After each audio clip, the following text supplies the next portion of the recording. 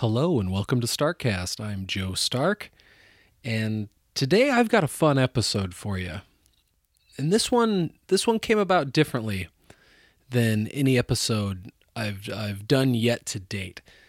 I got a message, a DM on Twitter from Brian from Pop Culture Leftovers, and actually, speaking of that, on a Pop Culture Leftovers episode not too long ago, Brian actually gave a shout out to Starkcast, and that just really, really made my day. It's great to hear that people are listening to the show and enjoying it, but Brian's really one of my podcast heroes. So, if you're listening, dude, thank you so much for the shout out on your show. That was just tremendous, And then it gets even better. He sent me a DM on Twitter and kind of gave me a heads up on this dude named Skylar that is traveling across America right now. He had posted up on Reddit about his journey, and Brian kind of pointed me in his direction, and so I got in contact with Skylar and got a chance to talk to him. And he's on an epic journey right now. That is really the only way that it can be described. Basically, this dude left Toronto, Canada, or right around there somewhere, and just started heading south. And he's walking. This is all on foot. He had an eventual goal to get to the Bay Area, San Francisco Bay Area in California, but he's not going in a straight line. And this dude is on an adventure. And I had a great time talking with him. He's got a really inspirational story, and he's having a modern day road adventure. So without any further ado, let's get right into it.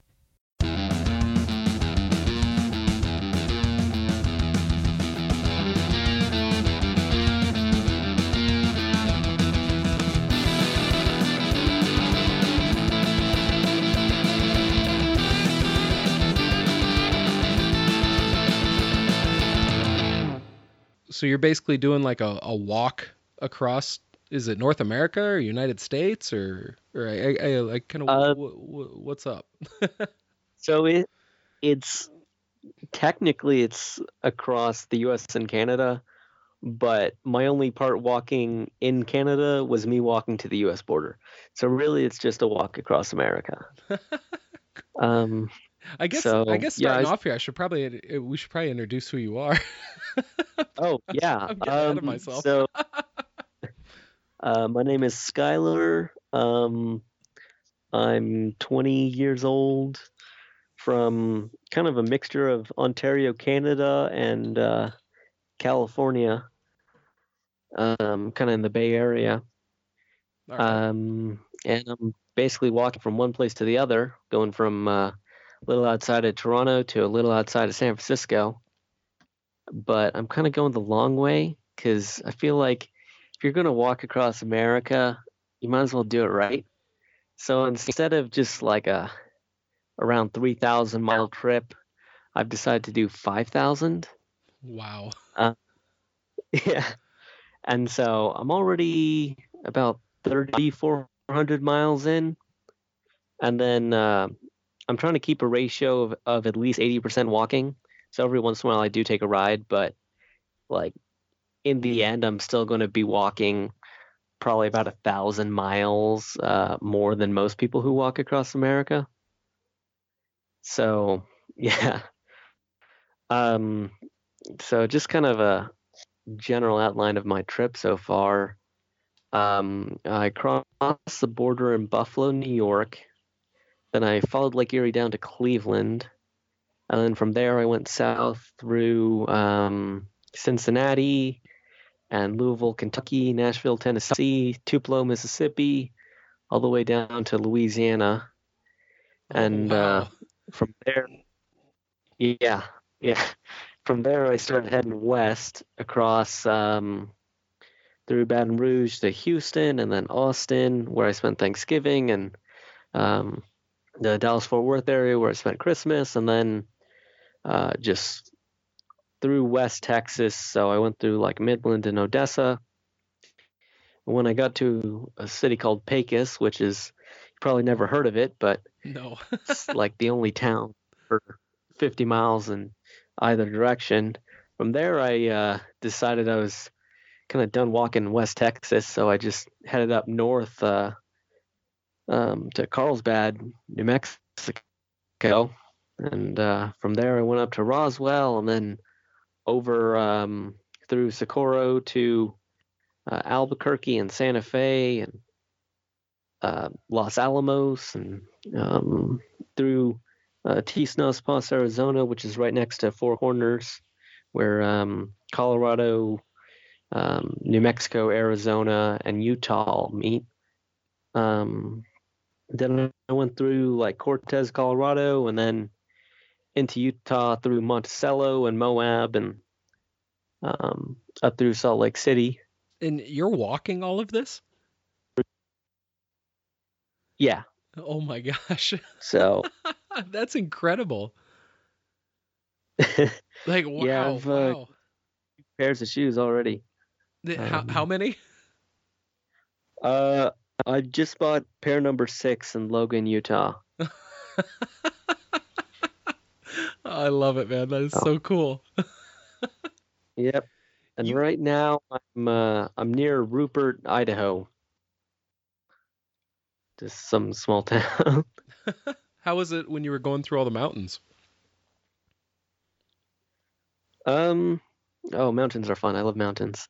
Um, yeah, so I've gone through a couple mountainous areas, not too many.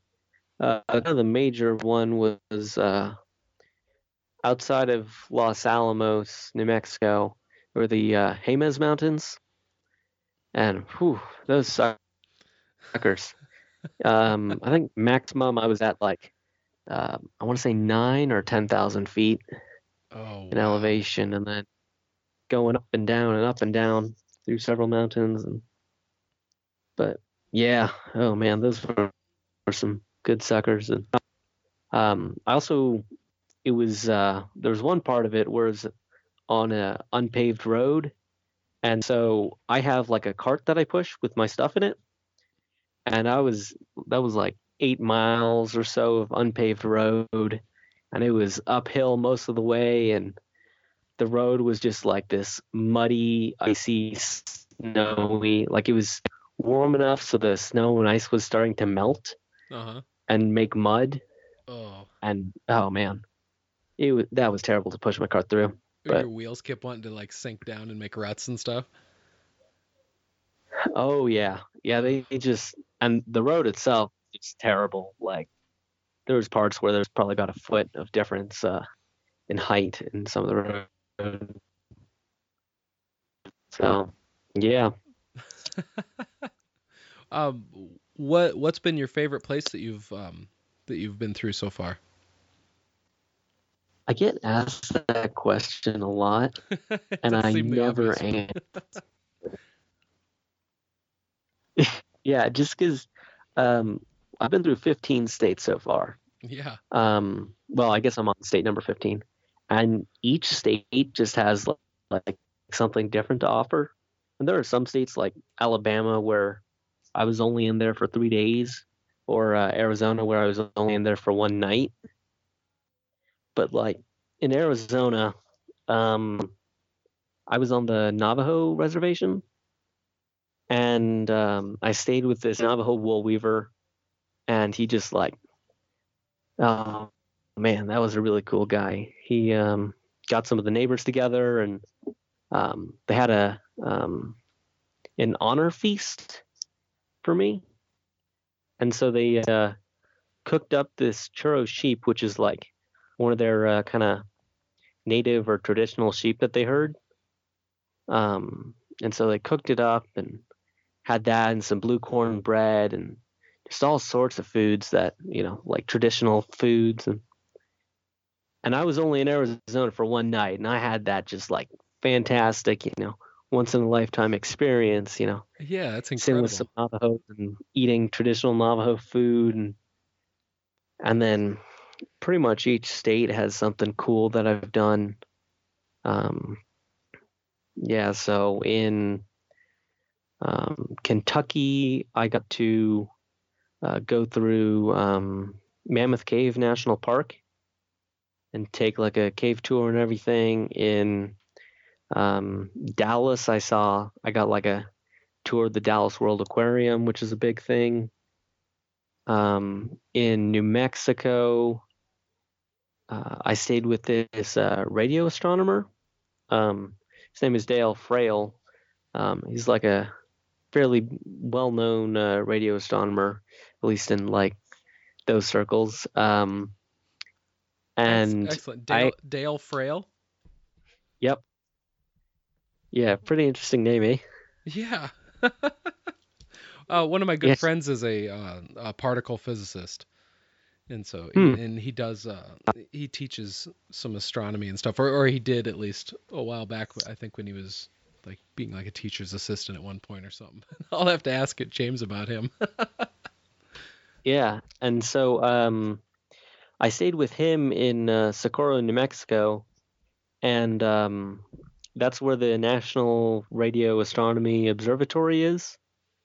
And so, like 50 miles west of there is the Very Large Array, which seems kind of like a dumb name, but it's for something really cool. It's these 27 radio dishes or like satellite dishes, Is that where and like they're each SETI about, is? yeah, yeah. So if you've seen like the movie Contact, Yeah. that was filmed there. So yeah, each one of those dishes is like 80 feet across or something. Oh And I wow, got a I didn't know tour they were around. that big. Oh yeah, yeah, those are some big suckers. And I got to actually stand on one of them, like on the dish itself. They let you climb up onto one? Is like part of a tour or Well, something, like or? um, it's just because I was with Oh, Dale and like I'll be that special tour. So like they it's who they you know, usually like right? go up there for maintenance and stuff. Uh-huh. Yeah, and occasionally they'll bring up like a Congress person just to like say, oh yeah, this is where the funding is going. But Are you yeah, taking so I pictures was all along the extremely way? yeah, I mean, yeah. are you So on documenting my all this? Instagram, Because this would make a Skylar Travel. fantastic book. Yep. On my subreddit, r/Skylar Travels, each day I'd make a post and yeah, just talk about my day. And on my Instagram, I post a bunch of pictures and everything. And so subtle plug right there. Yeah, nothing wrong with that. Now that you've got a really fascinating story going on here, man. That's really, really cool that I mean, and just for 20 years old, this is just an incredible undertaking. Yeah, thanks. There's like so many really cool things that I get to do on this trip that like, if I was just driving across America or maybe even biking across it, like I just wouldn't get to have. And so that's one of like the best parts about walking because I get asked all the time, like, oh, why don't you just, take a train or cycle or something like that? But walking definitely gives you a different perspective and kind of get to go in unusual places. So like when I was in Baton Rouge, Louisiana, they have Louisiana State University, and so they have this um, a football stadium. They call it Tiger Stadium.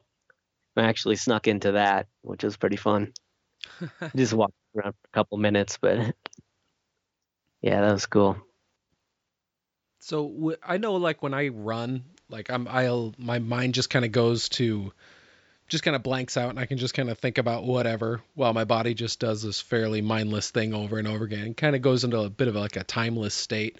Is that kind of like what this walking for hours on end is? Are you being able to like reach some almost like a meditative state or something while you're walking?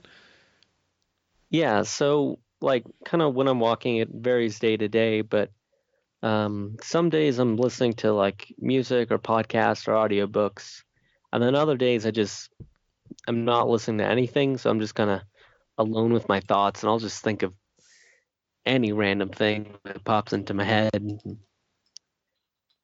So yeah, it's always I like to make sure I have at least one or two of those days a week where it's just not listening to anything, just kind of thinking about life and all that sort of thing. So, what is like your average day like? Um, so again, there's like not really an average day, but usually kind of my average walking day is wake up at 7 to 8 a.m., usually kind of around when sunrise is.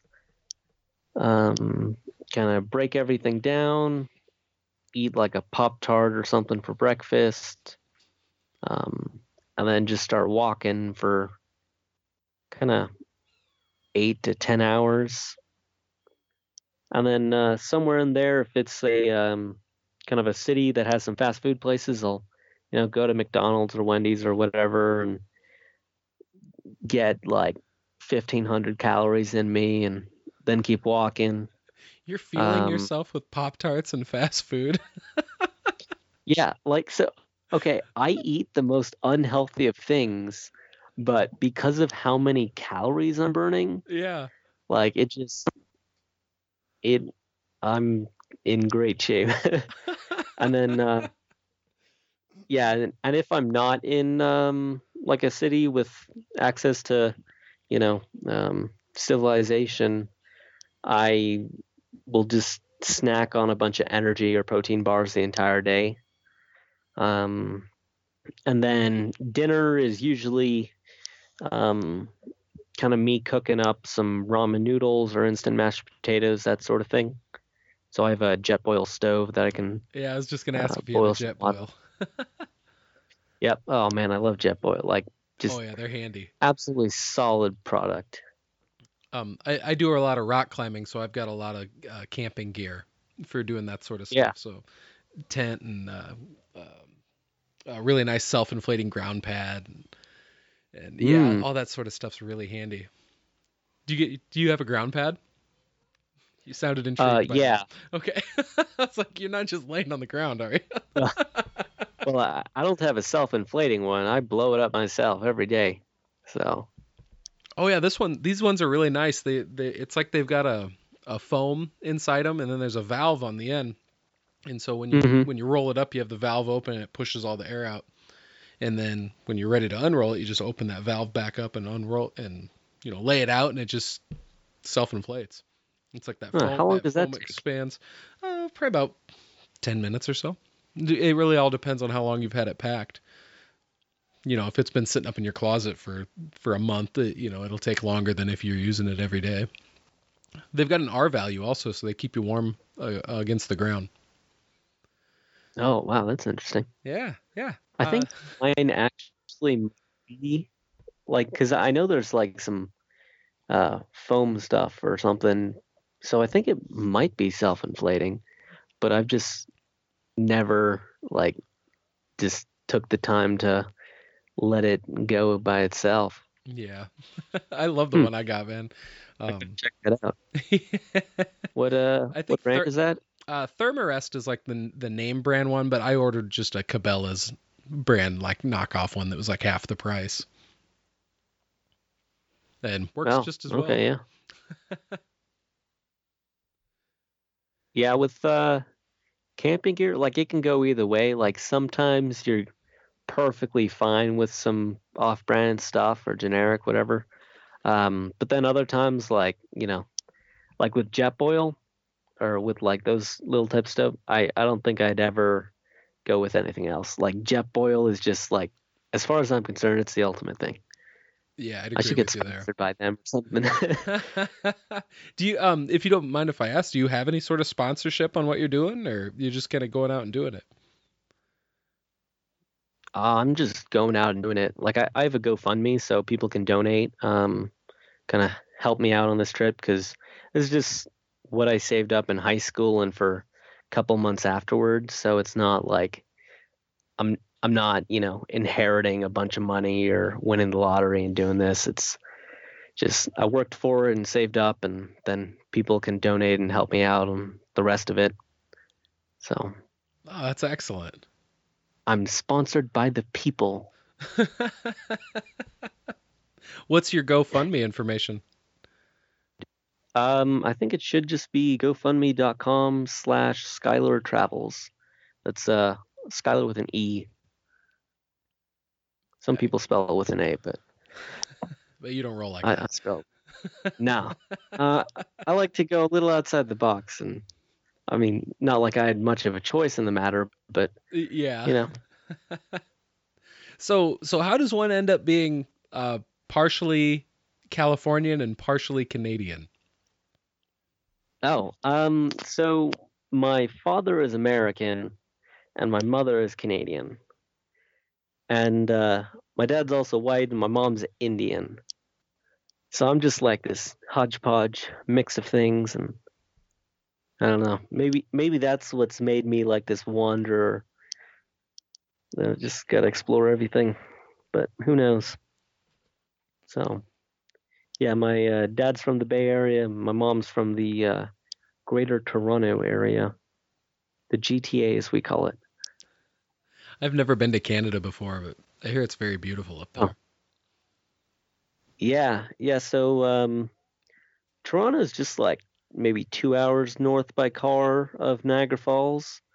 So yeah, if you ever want to go up, and especially now is a great time because the Canadian dollar is pretty low. So I think it's like 75 cents American is a dollar Canadian or something like that. Which it was actually like closer to um, 67 cents or something when I traded. So I lost like a third of my money, which kind of sucked. Oh, Yeah. yeah, So I started that this more trip than with, kind of sucks. That's freaking yeah, awful. Ugh. I started this trip off with a lot less than I had intended to, but because most of the time, the trading rate is kind of not exactly like dollar for dollar, but usually it's kind of, I don't know, 95 cents, 90 cents or something to a dollar. But yeah, it was just super low when I traded, and I kept on hoping for the couple months leading up to this trip, like, come on, climb, climb. But no, it kind of got down pretty low there. So where do you plan on going? Like you're up in Idaho right now, and so Yep. what direction are you headed next? Northwest. So I'm going all the way up to Seattle before I come down to San Francisco. And as you're going along, are you more or less just like walking along the side of the road? Uh, yeah. So I'm on basically everything aside from an interstate. So sometimes I'm on bike trails, other times I'm on unpaved dirt roads, or other times I'm just on, like Main Street, whatever town. And how does that So, work with like your where you sleep at night and stuff? Do you pretty much just gotta make it so from like campground to campground, or so I actually rarely ever sleep in campgrounds. Um, most of the times in camping in like a city park or in like next to a church or something, or sometimes I just knock on someone's door and say, "Hey, walking across America, you mind if I camp here for the night?" So, and then when I'm kind of in big cities, I arrange it so I can find someone on like couch surfing or something, and I spend the night at their house. are you So, finding that like you're able to get kind of a big hand up on using social media and stuff like that then generally? could you explain that a little more? Meaning like you said you were using like a social media type app, like is that what couch surfing is? Yeah, yeah. So it's not. I wouldn't really kind of put in the category with Facebook and stuff. Like it's kind of like Airbnb, but without Oh, like okay. it's free. So yeah, it's just hey, I have a couch, and you know, someone wants to stay here, so Okay, I I just send misunderstood what it people a was. request. My bad. Yeah, so that's been a really great resource just because like I can't afford to pay for, a hotel or a campground every night or even most nights. Yeah, yeah. Um, so I mean, because I've you're paid really having to for budget yourself as you go along, right? I probably spend about $10 a day, um, kind of between my food and then cell phone and then shoe fund. So yeah, like shoes are probably my third biggest budget item. Oh yeah, I'd imagine if you're on your sixth pair. Yeah. Yeah, because you're So not wanting to buy those probably cheap, or they're just going to fall apart even faster. yeah, and when I started off, I was going for like some kind of higher brand or pricing stuff, but I've kind of switched to like just sort of the cheapest I can get without like And they are just buying. lasting well for you. Yeah, yeah. So let's see. My first two pairs were Asics. Then my third were Brooks. Fourth were Nikes. Fifth were New Balance, and now I'm back at Asics. But um, yeah. So my Nikes, New Balance, and my newest pair of Asics were all just kind of like the cheaper ones from kind of like not like a running store type of thing, but like those kind of discount shoe outlets or whatever. Yeah. So Wow, you're really putting them through yeah. the ringer with quality testing then. Oh yeah, yeah. These suckers get worn down until the bottoms are smooth, and then yeah. So like pretty much the rest of the shoe is fairly well intact, but it's like the sole and then I guess the tread of the shoe just get super worn down, and but yeah.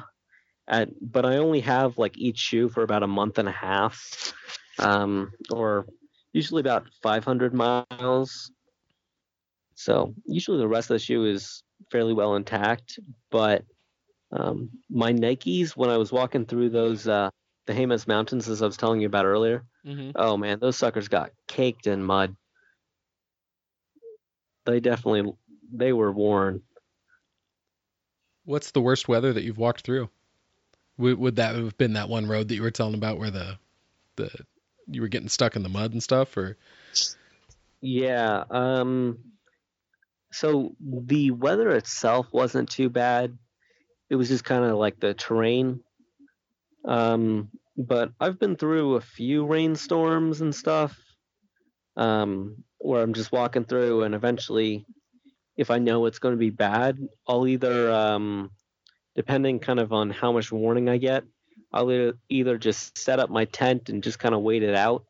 So actually, right now it's raining and pretty windy and stuff, and just not terribly appetizing at the moment. But I'm going to be camping out tonight. But usually, if I have a warning, I can kind of, try and find someone or get to a place where I'm indoors. So I've paid for housing twice or for like a hotel twice on this trip. And one of those times was it was pouring rain, about to be night, and I was in the middle of nowhere, but everywhere was kind of like fenced um, in Texas. So I couldn't camp anywhere. And between that and the rain, I ended up buying or paying for a hotel room because there was only like that little hotel thing and like a gas station for a good 10 miles in either direction. Wow. Yeah, I bet that hotel room felt pretty good. Oh yeah, got a nice shower on, and yeah, that was great. Hated paying for it though. Yeah, I'd imagine, especially living on a budget like that. That had to hurt seeing a big chunk of change go. Yeah, like a week's worth of budget just in one night. So yeah. So have you had any like scary happenings or anything like that? Um so not like some guy threatening me or anything like that. Um my kind of there were two major, like, really negative things that have happened on my trip. The first one was in Louisiana. I was kind of near Texas, and I ended up getting sick. So my friend in Houston drove about 2 hours to pick me up and bring me back to his house just so I could recover for a couple days and, um, yeah, kind of get better. I think it was some sort of food poisoning or something, but I have no idea like what kind of got me uh, sick exactly. And then the second point was after I was coming back or coming out of Four Corners Monument, I was like maybe 100 or 200 meters away from it, and my cart just broke. Like the kind of arms that go the length of it just like snapped in half.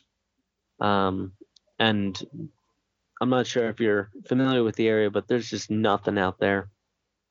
So I ended up having to hitchhike about 40 miles to Cortez because that was where the closest Walmart was, and that put me out of the way by like 30 miles or something. So that kind of sucked. But yeah, right after it broke, I was just like, oh my God, what am I going to do? Like, I just took a bit to kind of put a plan together. That's actually the second time I paid for a hotel room was in Cortez, Colorado, just because I didn't have the heart to like find a place to camp or anything, and couldn't find anyone on couch surfing or any friends of friends type of thing. Uh-huh. So, yep, I ended up paying for my second night. So how'd you end up getting the cart fixed? Well, I just had to buy a new cart. Oh. So, yeah, I just got a ride to the Walmart and bought a new cart, transferred everything over, and actually ended up giving my old broken cart to some guy who was just like, "Hey, I'll take that for you if you're just going to throw it away." And so yeah, but I couldn't fix it just given that I have a kind of severe lack of tools on my trip, and duct tape wouldn't have fixed it. Have you gotten by with quite a few duct tape fixes? So I have a roll of duct tape, but I haven't used it at all. That's incredible. Like, yeah, I was like thinking before I started this trip, I'm like, I'm definitely gonna need like I'll probably go through a couple rolls of duct tape, just fixing everything. But I mean, I haven't really had any circumstances in which I really needed to use it. Yeah, I don't know, but I'm not gonna like. Sometimes when people do these long trips, like they'll walk for a few days and realize they don't need something and either like throw it away or send it home or something. But I'm keeping that duct tape with me just because I know as soon as I send it home, I'm going to need it for something or other. I'd imagine. Yeah, I wouldn't want to do something like what you're doing with that duct tape. Yeah. How many miles have you gone so far and not needed it though? 3,400. That is freaking incredible. So I'm 2/3 the way done with this trip, which is just crazy. Wow, so it's pretty much just over to Seattle from where you're at, and then just down. You could do like the Pacific Coast Highway or something like that. I really haven't decided which way I'm going down from Seattle. I'm not sure whether I want to be on the coast or kind of more inland. And the benefits of being more inland is getting to go through like Portland and stuff. So it's kind of a once I get to Seattle, I'll decide. That's really cool. So you don't really have a set plan other than you just kind of shooting for areas, and then you're just kind of making it up as you go. Yeah, pretty much. Like so my entire like route planning for this trip was like 10 minutes with me in front of my computer on Google Maps and just like, all right, well, I have a friend here, family there, and I've heard of that town, and so we'll go there as well. And so the only kind of major route changes I've made on this trip were cutting out Atlanta, Georgia. I only wanted to go there because of the Coke Museum, Museum, and I really like Coca-Cola. So I was like, oh yeah, I'll go visit that. But I had to cut that out just for time. And then the other route change was in. I was originally going to go to El Paso, but I decided to head up north through Carlsbad instead. So what gave you this idea initially to do this? So this is kind of a ridiculous thing, but it started off as a joke. Um, so, so in high school, like I played video games with a lot of people, and a good portion of them were Americans. And one day I was joking around, and told them I was going to visit all of them, and so for some reason, like that idea just stuck in my brain and just like bounced around over the period of like probably a year, and then it just went from like just literally a joke to me actually kind of like, yeah, I'm going to do that. And also the walking thing, I don't drive at all. Like I don't even have a driver's license, so I figured, yeah, we'll just walk. And also, cycling is kind of, I don't know, it's a pain in the buttocks, literally. Yeah, yeah. So when you decided that you were going to do this, what did your family have to say? Like, what were their thoughts? So my dad's from California, right? I mean, he's a hippie, essentially. um, so, but my dad was pretty cool with it. He was like, yeah, that's a really cool idea for a trip, do some like soul searching type of thing. And I just kind of wanted to do it for the experience, not so much for like, oh, I'm going to just enhance my spirit or something like that. And then my mom is a bit more conservative, so trying to it took a little bit to convince her, but she came around to the idea. I think the biggest kind of reason why she did was I think she knew I was going to do it no matter what she said. So she just, told me, "Oh yeah, be safe and stay in contact and that sort of thing." And so, and both of my parents actually like have my blog information through Reddit and stuff, and they have like accounts and they'll comment every now and again. And so, yeah, kind of have family support on this, which is really nice. Although my mom's kind of her side of the family was very much against the trip.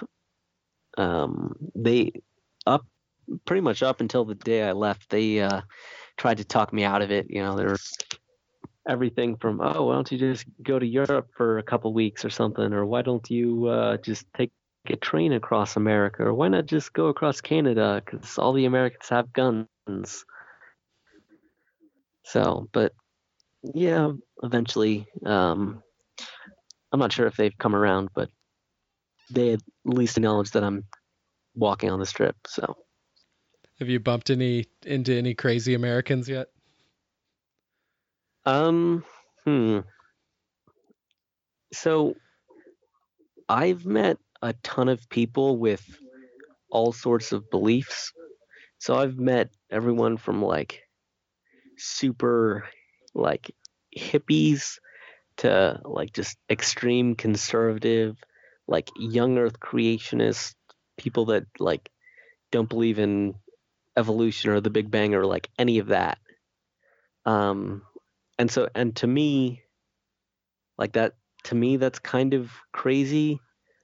But then it's weird because I talk to these people and they're like, they're in a perfectly sane state of mind and they seem fairly reasonable and not too much different from you or I or anything. And so it's weird to kind of come to terms with almost not being able to like stereotype them as like just some like redneck idiot or anything. Like it's, you know, I talked to some people in kind of like the bottom part of Ohio, and one of them was a dentist and the other was a teacher, and like just having like a several hour conversation with them about all that sort of thing, and it was just kind of eye opening because being up in Canada, we're a little more, I guess, accepting of science.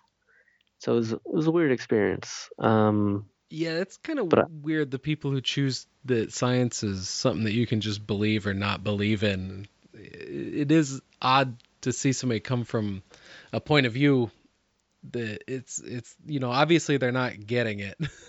'Cause yeah, science simply is if it's backed up with data and it's measurable and you can reproduce those results, and people setting out to disprove it will actually find that no, it is true as well. And yeah, it's weird. It's like, I don't know, the young earth people and stuff, they do blow my mind a bit.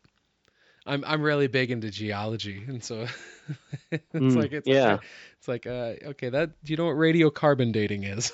Do you know the yeah, age of exactly. rocks? The geologic functions of this planet. And it's like, no, they just want to choose to believe in, I don't want to denigrate anybody for their faith, but there does come a time where it's like, I think you need to accept science. Yeah, and It might so be a it's controversial view, but that is my view. I feel like it's basically only controversial in America.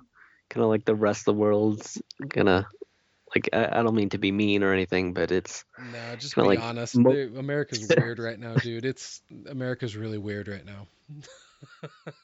God yeah, bless you for wanting to go and walk across it right now.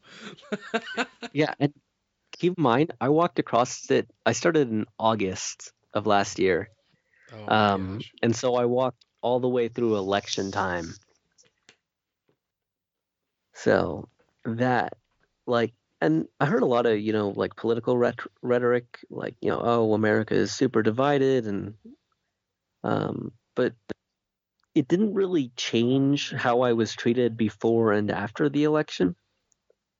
So, I kind of mentally um like separate America politically and then or like political America and then kind of actual America, which is just how people generally are versus how like when you bring politics into it, it's crazy. Yeah, absolutely. It's just one of those things that's best probably not to bring up. They say Yeah, that you should never talk politics or religion in a bar. It's like the surest way to get into a fight. yeah. And I'm like this heathen liberal, so it's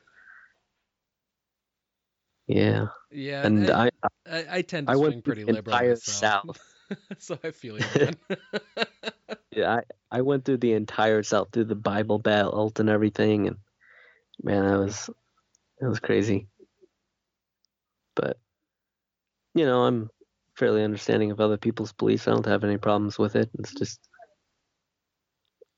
Yeah, my yeah, biggest philosophy is just try and go through life without I try to not have a negative impact on the people around me, and then I hope that I'll generate enough goodwill doing that maybe other people won't be as likely to have a negative impact on me. Kind of generate a good karma yeah, right. type And deal. it's basically like the golden rule, Yeah, like exactly. right? And that's why they call it the golden rule because it's like just this universally pretty much accepted thing. Like just don't be a jerk and hope other people aren't a jerk to you, and it's good. And But it sounds like you've been having mostly positive experiences on your trip too. So it seems to be the golden rule is probably paying off. And are you really seeming? Does it really seem like, on a face to face basis, most of the people you're running into are pretty good? oh yeah, yeah, definitely. Like I haven't had really any negative like human interaction. Like stuff is either, That's like excellent. people are just completely neutral to me or they're definitely really good. There have been two experiences which like have been a little iffy. One of them, or I don't know if iffy is the right word, but one of them was When I was kind of on the Colorado-Utah border, like a mile from it on the Colorado side, I was stopped by a police guy, I think it was a sheriff deputy. And so, yeah, he stopped me and he ran my ID and everything, and that happens all the time. But then he ran my license plates, like, and I think I had like four of them on at the time, and he ran all of them, which just like kind of seemed like a jerk move because he had no need to.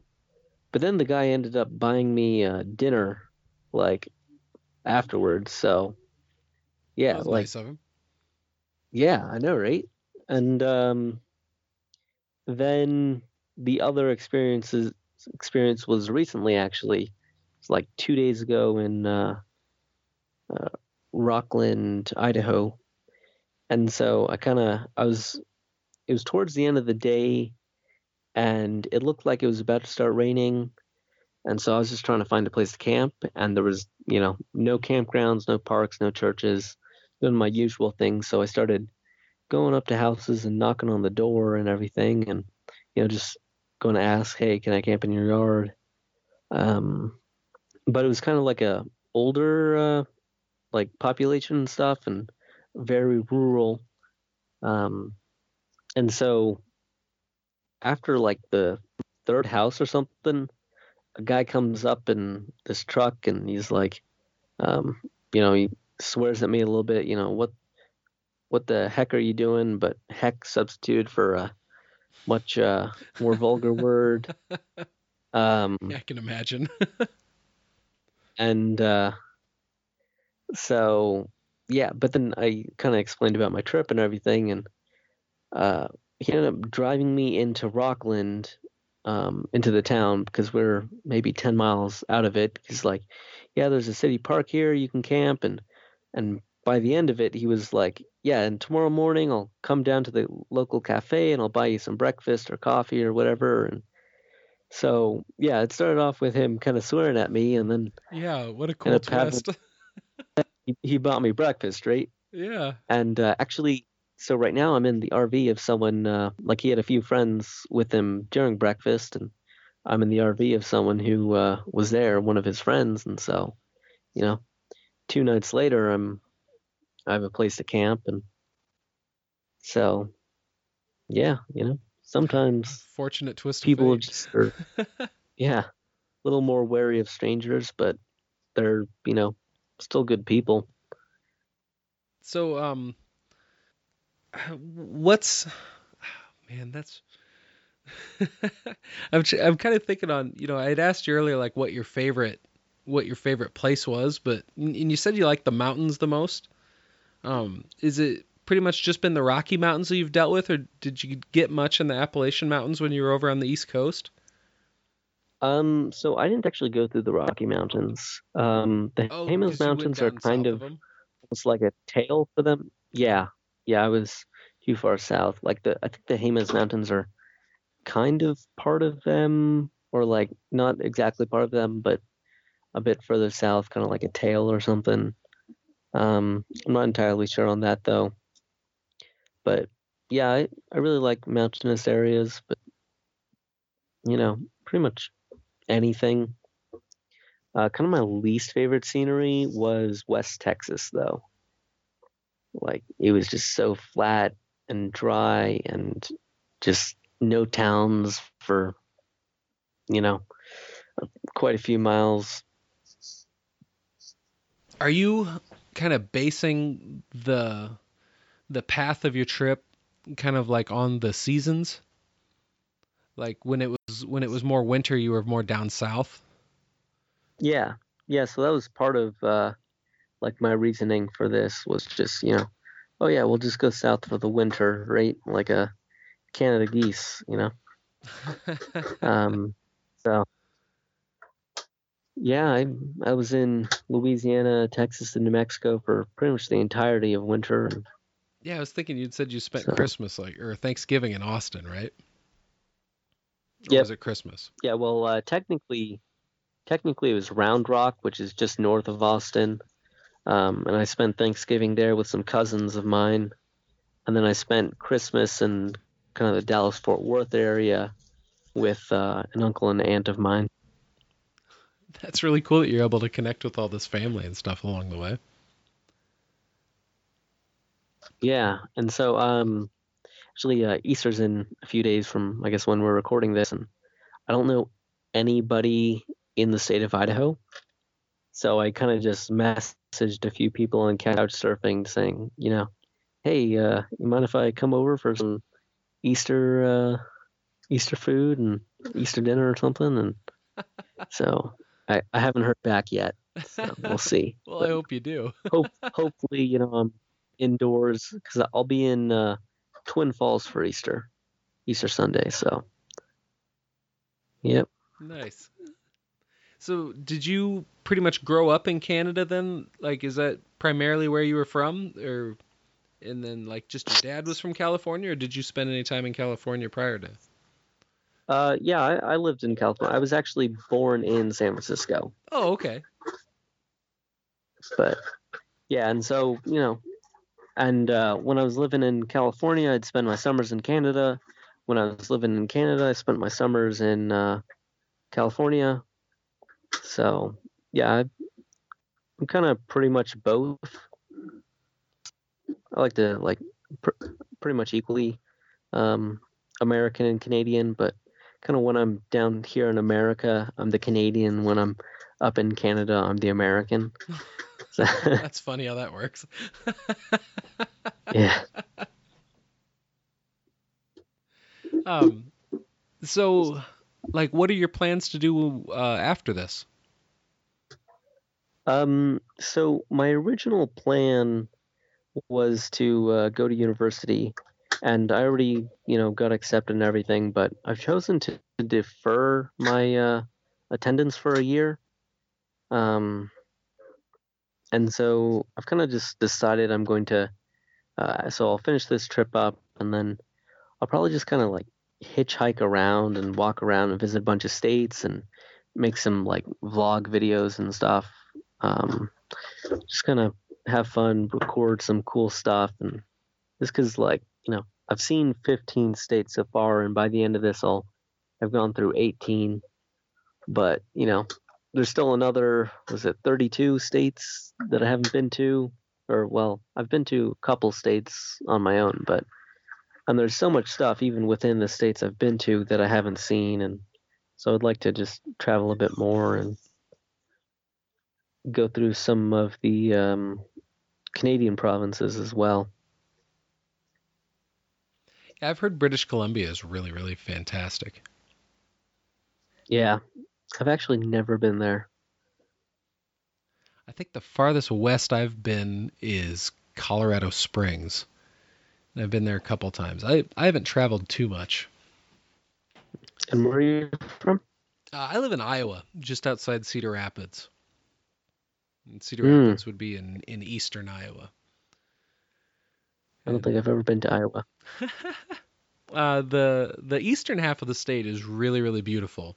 It's in the driftless zone of the country where the glaciers kind of split and didn't bulldoze down through this area of it would be it'd be in eastern part of Iowa, eastern part of Minnesota, western Wisconsin and Illinois. And so there's lots of like, have you seen Grant Wood paintings?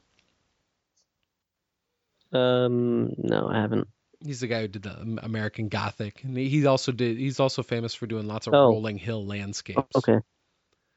And it was very much inspired by him growing up in this area along the driftless zone. Lots of big rolling hills, but you get out into western Iowa, and it tends to be more flat. Yeah, I'll come visit you sometime then. Yeah, if you're on foot, definitely don't do it in high summer or in the middle of winter. Because our winters are just brutal cold, yeah, and our summers are just they're just sweltering, like really, really high humidity. And they do that. If you're into riding bikes, though, Iowa's got this famous thing called RAGBRAI that they do every year, which is like a bike ride across the state. So Iowa's got the Missouri River on the western boundary of the state, and it's got the Mississippi on the east. And so RAGBRAI, they start off like basically like they dip their tires in the Missouri River and then they ride across the state. And it's like a big rolling party the whole way across the state, just a bunch of No, that's pretty cool. drunk people on bikes. And yeah, a couple of years ago they actually went through the little town. I live in a little town that's probably got like around 1,000 people or so in it. And they came through our town and Hmm. it was nuts. It was like a full day of just bikes that took up the entire lane on that side of the road. Like I was driving home from work and it was almost scary seeing that many bikes coming at you. But And it's a these pretty big are deal every year. bicycles, not like motorcycles, right? Correct, bicycles. Yep. Okay. I just wanted to make sure because some people just call motorcycles bikes. And, Yeah. No, it's bicyclists. Yeah, and they always do it in the middle of okay. summer when it's just hot as hell. But everyone who does it says it's really fun. But like you said earlier, with the bicycling being a literal pain in the butt, Yeah. I Oh man. can't ride one for too long, let alone a few days. I in Moab I took a day or 2 days off, and one of those days I biked from Moab to Arches National Park and biked around Arches, and so I think I biked about 30 miles throughout the day. And oh man, by the end of it, I was in pain. You're feeling it in your quads. So, That's where yeah. I always hurt the most from bicycling. Is like the next day I'm like, God damn, those muscles in my legs hurt. Oh man, and I've actually committed to riding a bike across Canada next summer Oh, with a friend of nice. mine. Yeah. Yeah, that actually was like, oh man, I should totally bike across Canada now that I'm walking across America. So I asked my friend, he's like, yeah, let's do it. And so now I kind of have to do it. So kind of just forced myself into this one. So you really need to document all these trips, take lots of pictures, and I guarantee you'd be able to write a book of some sort out of this. I Oh, mean, dude, I could write a book after just this trip. oh, well, oh, without a doubt. I mean, this is something that I mean, how many people out of the population have done something like this? It's pretty wild. I think it's very Yeah. inspiring as well, especially in the day and age that we live in now. You know, like when you're on a long car trip, it's really handy to be able to get from places really fast. But I don't know, if you zone out and think like, wow, I'm just sitting in a chair that's moving like 70, 80 miles an hour, and all this Yeah. like everything's just going by so fast, and you at that point you're more focused on just trying to get to where you're going, you know, as quickly as possible, so you can just be there, and like you're really savoring in the journey. And Yeah. Yeah, all the small towns that you'd normally just drive through, maybe stop for gas. I'm walking through them and spending the night and everything, and um, yeah, get to acquaint myself with the people that live there, and most people just drive right past them. So that's definitely one of the really cool things about walking is I get to just spend a night or whatever and just you know become one of the locals and sometimes, which is just really cool, and you kind of get to understand how people think. So you mentioned going to Arches National Park. Have you gone and visited many national parks along your trip? I think I've gone through four so far. So Mammoth Cave in Kentucky, uh, Carlsbad Cavern in Carlsbad, New Mexico, and then Arches and Canyonlands, which are right next to Moab, Utah. Oh, that's cool. Yeah, I love that sort of scenery. My wife and I have been talking about getting out west for a long time and going out and just kind of driving, going on a road trip and seeing things. And we got two boys. We got a 6-year-old and a 9-year-old, and so they're starting to get to the Mm. age where they're a little bit more sufferable in the car. Yeah, And so we just need to wait for them to get that maturity so we can make the trip and get to where we're going with a shred of sanity left. yeah. When I think I was either 8 or 9 years old, me and my dad did a road trip from basically from the same two places where I started and ending, but kind of in the reverse way from California to Canada, or to Ontario, and we took I think 8 days, and it was just me and him, and it's Oh, a that great is road so trip. cool. That sounds great. Although that was a more northern route, and that was I think we did about 3,300 miles. So I've gone more on this trip than we did by car. That's got to be weird when you put it in that perspective. Yeah, and also 8 days, and I've been going for 8 months now. Yeah, tomorrow will be 8 months. Wow. How long do you think it'll So be before you're at your destination? How long do you think the trip will end up being overall? overall, I think it's going to be nearly 11 months. So I still have about 3 more months to go. Um, yeah, yeah, 3 more months until I'm ending in San Francisco, and so I'm aiming for kind of around July 4th, just so I can be in San Francisco for the fireworks and everything on Independence Day. What sort of mix of emotions does that give you when you think about the fact that you're nearing the end point of your journey? Oh, I don't think about it at all. I just focus on like right now my next major city is Boise. Like that's all I care about, and that's only kind of like I faintly care about it like, oh yeah, I'm going to be in Boise in about 2 weeks, and but really I'm just concerned with all right, 20 miles from uh kind of the around Rupert, Idaho is wherever I'll end up at 20 miles from here, and then 20 miles from there. Like I just kind of live in, you know, tomorrow or today and tomorrow and maybe the next day. Like I do my best not to think about San Francisco. Like I have to plan some stuff out from when I'm there, but try and just go like only kind of plan out to the next major city at most. Is that the mentality that you've been putting towards it the entire trip? Yep. Yeah, so I started off, I was just walking to Buffalo, and then I was just walking to Cleveland, and then I was just walking to uh, near Dayton, and then I was just walking to Cincinnati, and then Louisville and Nashville, and so it's just all right, here's like 2 weeks to a month to this next major city, and then that's my goal, right? And I don't really zoom out because I feel like I'm afraid to do that.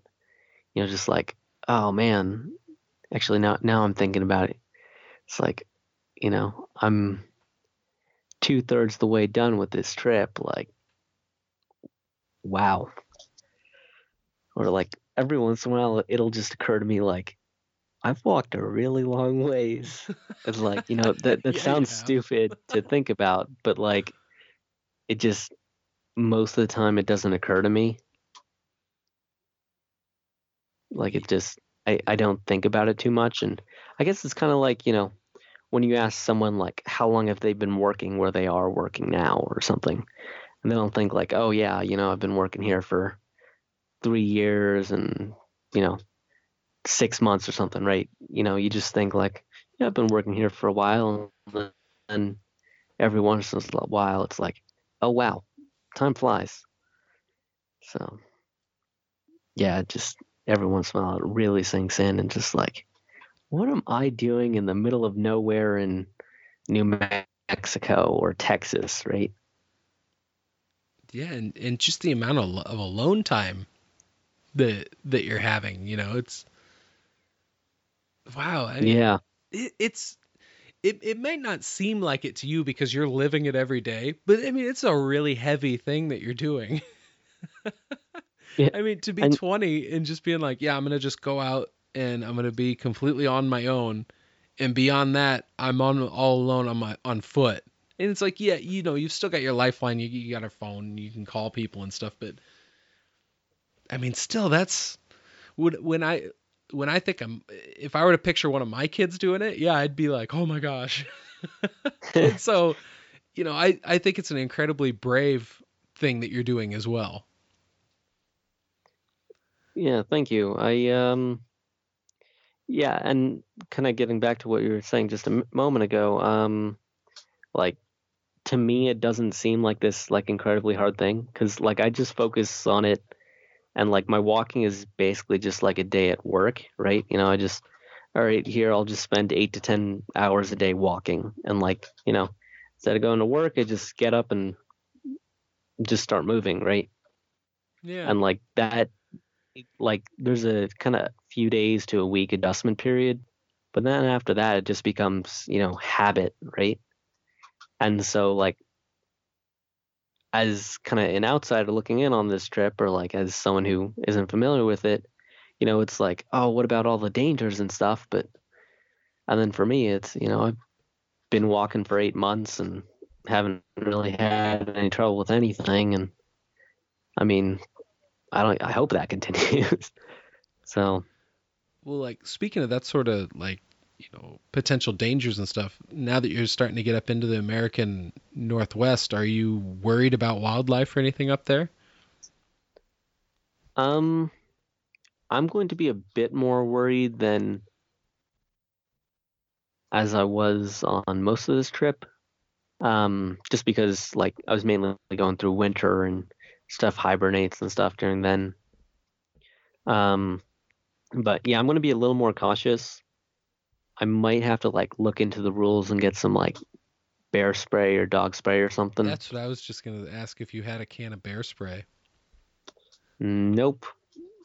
I've also been asked a few times if I have a gun or anything, and me being you know, I mean, I was It's a raised in the nice Bay Area Canadian in boy. You're not California, walking around or with a gun. yeah, no, no, I'm not, right?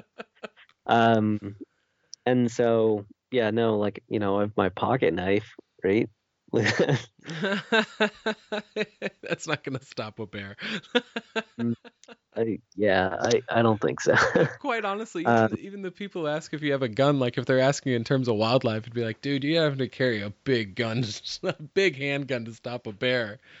But yeah, I mean, I'd imagine some people are probably asking just in terms of self-defense against, probably the more the bigger threat that I'd imagine most people would imagine would two-legged be. wolves. There you go.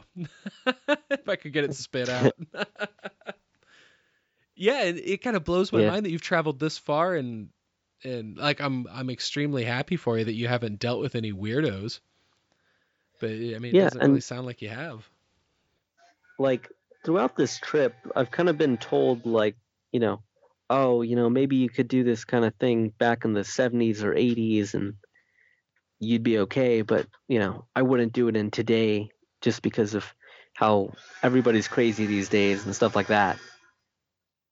Um, but you know, I don't think it's really changed a whole lot in the last few decades. I think people are just about the same, and I don't think people are any meaner or kinder. I think they're pretty similar to the way they were, and so yeah, Yeah, that's good to hear.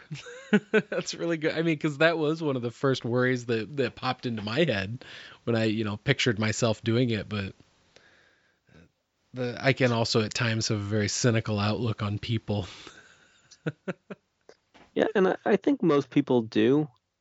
I started out a lot more cynical than I was. Like I've always been kind of like a little bit, yeah, I think people will be pretty generally kind to me, but I expected to run into some incidents, especially in the South, given that like, I'm a brown guy with a beard. Um, the beard, of course, I've been only growing it out on this trip, so I'm actually pretty proud as a 20-year-old, how long I've grown it out. Um, Excellent. Welcome to the club. I've had oh, a you got a beard. beard too? Oh, dude, it is part of my identity. I've had one for years. I think probably like 8 years ago or so, I actually shaved the whole thing off. Like I made a mistake while I was trimming it, and I did Oh, not like the way I looked in the mirror for like a week. And then when it finally grew in thick enough, I was like, "Oh, Joe's back." It's like I don't know hmm. who that fat-faced guy was in the mirror, but I didn't like him. Do you use any like do you use any like special beard care stuff? Do I? Yeah. No, I got a stiff bristle brush. I brush it every morning and Mhm. night just so it doesn't get like tangled up. But I mean, Yeah, I I feel don't like have like some yes. big ZZ Top beard or anything like that. Hmm. I have to do customer service with my job, and so I think they'd frown on me if I started looking like a homeless guy. And so I got to Oh keep man, it somewhat nice. I definitely look like a homeless guy. Just be with this kind of beard. Like I trimmed it a little bit in Fort Worth, um, but that's it. Like I haven't like touched it for several months, and so Do you have any yeah, like any it's pictures of you on online or anything like that? yeah. There should every so I'm bad about taking pictures of myself. But yeah, every probably couple weeks at least, I usually will post one. Because I started So following you on Instagram, oh but I didn't have time to really flip through it or much. Because as soon as I kind of heard your story and read just a little bit on your Reddit page, I was like, I'd really rather hear this from you. And so I didn't really do much internet stalking of you. yeah, yeah, no. So I think actually on my Instagram there's some photos of me at the VLA on the satellite dish. So if you want to kind of get an idea of actually like how big those things are, Oh, like there's okay. just I'm looking at a picture of you at Zootah at Willow Park, and you're holding a bird. So yeah, I see your beard. yep, yeah. That's a fine beard. Six Thank days you. ago. There we go. Oh wow, that's it'll you'll have to go back a ways before you see the previous picture of me, I think, just because I really don't post them too often. There's actually a lot. I'd say there's probably more pictures of spoons on my Instagram than of me. Of spoons? Spoons, yeah. So there's a famous Yogi Berra quote. If you see a fork in the road, grab it. And I've been walking quite a long ways, and I've seen a lot more spoons than forks. So I like to always I have like a utensil count that I have going. So one for forks, one for Uh, spoons, and Yeah, I just saw one here. It's two spoons next to each other. Spoon count 13. oh yeah, yeah, You those just happen that to was find two spoons laying on the side of the road? yeah. I'm like, what are the odds of that? Two That is so spoons in like weird. a meter. Yeah, I don't know how those two got. Like maybe like a couple was having an argument and they just threw out some of the cutlery, but only the spoons. I just and I always wonder where like these spoons come from. Like I only post pictures of like metal utensils because occasionally I'll see like plastic stuff and I'll think, oh, someone probably just was littering, throwing it out the window, not caring. Yeah. But then it's like these are metal spoons and stuff. Why like you know why would you waste that? So God only knows. But yeah, The I'm thing that pretty far weirds up me there. out is when you see a single shoe on the side of the road. I'm always like, well, what happened here? Yeah, yeah, I've seen quite a few shoes. I haven't counted them up, but if I had to estimate, I'd say probably around 20 shoes of just all sorts of sizes. And, I've seen shoes for like toddlers and then like men's work boots and everything in between, but pretty much only ever one shoe at a time. I get a lot of windshield time with my job. I'm always driving from place to place. And Hmm. the really nasty thing I see on the side of the road constantly is bottles of piss. Yep, I've seen quite a few of those. Ugh. It's fuckers mainly. Yeah, it's so gnarly. I'll be driving along and like, from a distance, you got brand recognition. I'll be like, okay, that's a Pepsi bottle. And it's half full of something yellow. Yeah. It's like, that's not Pepsi. What the hell's wrong with people? People are freaking savages. It's just Yeah. gross. It's like you're gonna stop at a fuel station at some point. I understand if you really gotta go and you can't stop. Okay, fine. Fill a bottle. But don't chuck it out the window. Somebody's Yeah, gonna just pick that up at some throw it point. And out. it's just so gross. Yeah, I never Uh, understood that. bottles of pee. Man, I've peed on so many different places. I Yeah, I can like only imagine. just I mean overall, right? I don't have a home to go home to or anything. It's just so I've peed on all sorts of buildings, and one place I really like to go is kind of on state lines. I don't know what it is, but it's just like, yeah, let's just go there. Yeah, that's kind of funny. How many people can say that? I've heard of people honking as they cross the state line when they're in their car. I've never heard of somebody stopping and peeing on one. It'd be so convenient if you just gotta just slow, like you're just pushing a cart. Yeah, right. Just put the brakes on, walk off to like some trees or something. You know, nature's business. Got to do it sometimes, right? Yeah. So how tempted were you when you were at the Four Corners Monument? Did you have to have a talk with yourself?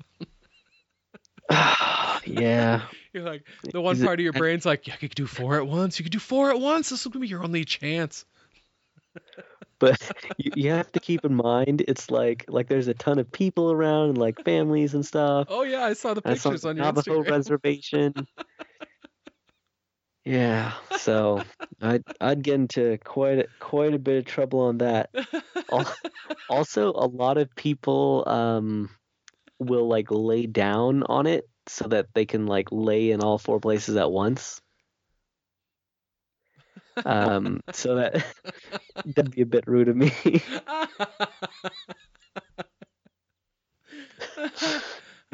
Yeah, that'd be really, it would be really funny. I mean, it would be great. Like, you're in jail. The guy next to you, like, what are you in for? Like, oh, I peed on four state lines at once.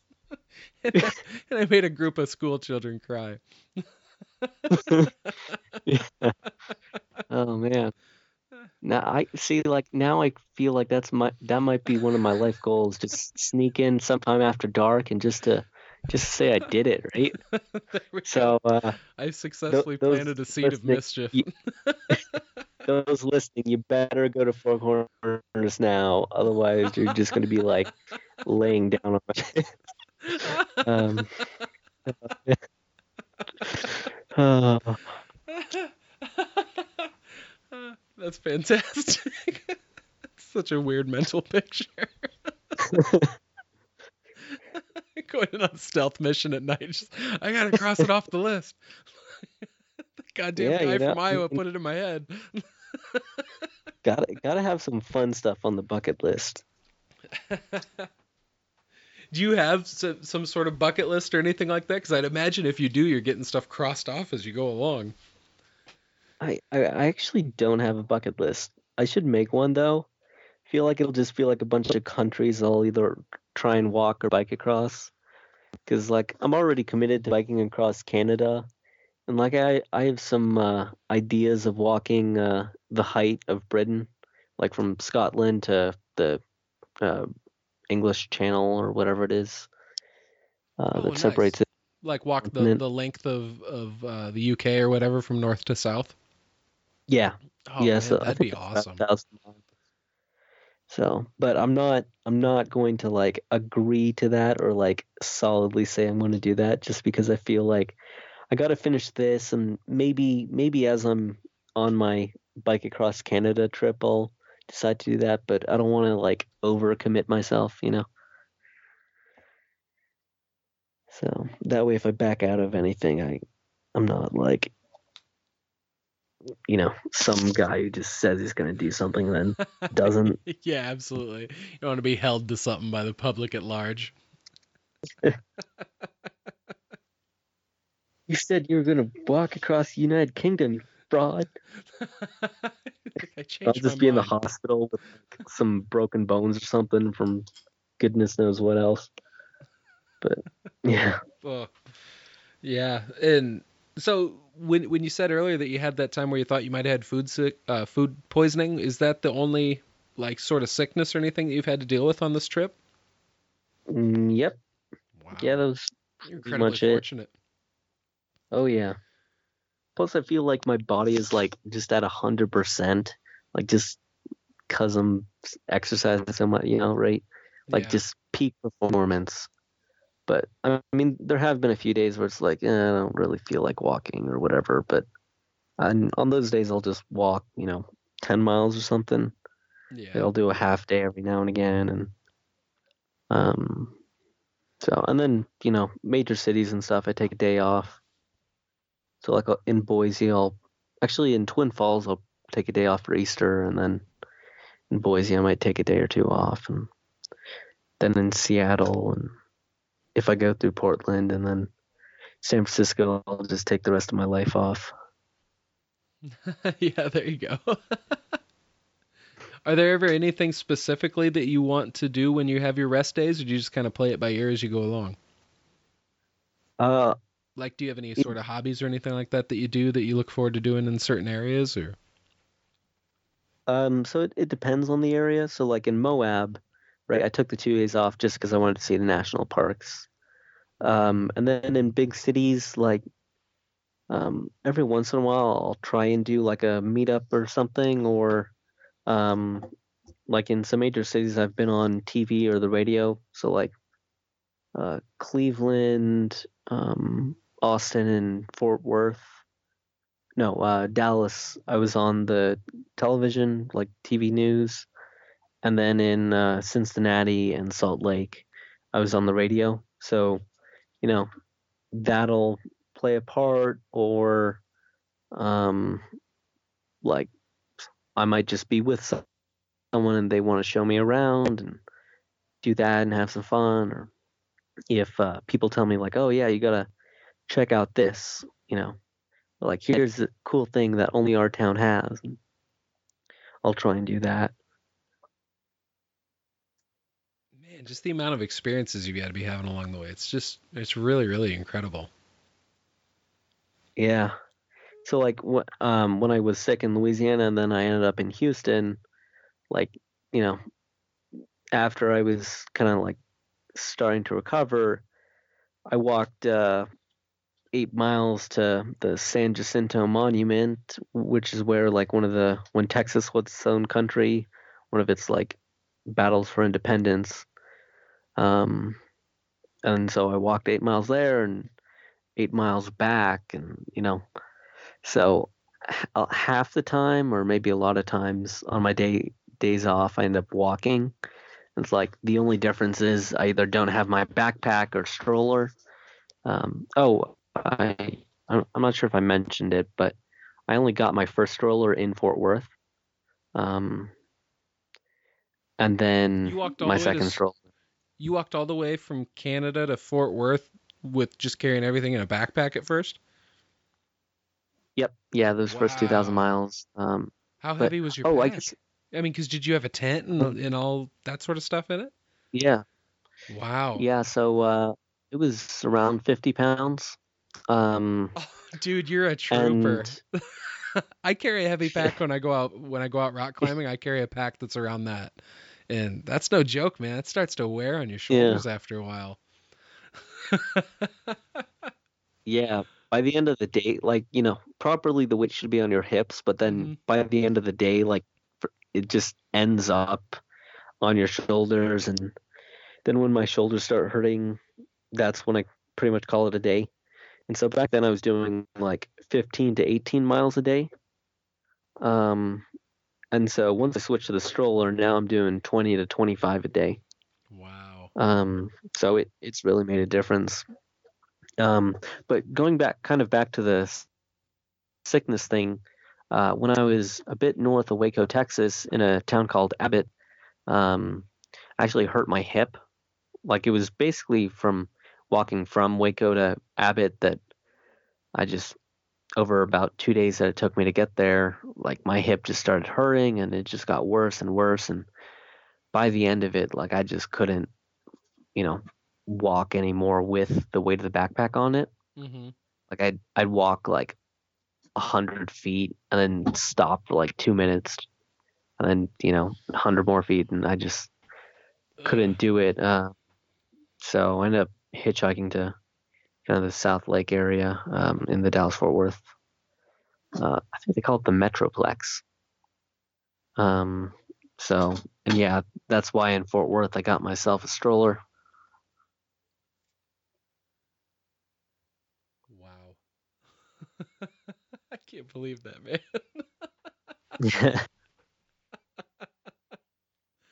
I like Yeah. what an incredibly arduous journey that you've set upon.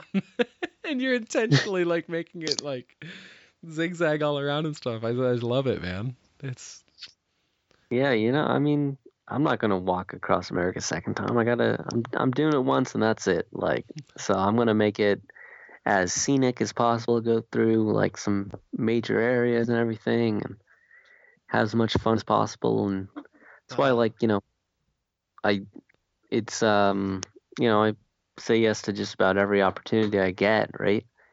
So like in New Mexico, I wasn't originally planning to walk through Socorro and go through like the VLA area, but Stonemer reached out to me and I'm like, yeah, you know what? Maybe like it may add like an extra 20 miles to my trip, but I'm never going to get that opportunity again, right? So I'm trying just be like, yes, I will do this within reason.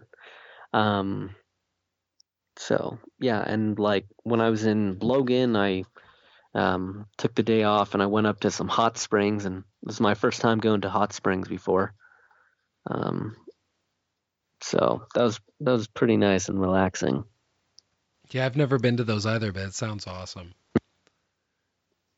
Yeah. I'm just I blown away by this positive mental attitude that you have with this whole thing. It is really, really fantastic. Yeah, and like so just like a positive attitude affects so much because Oh, I on absolutely that agree.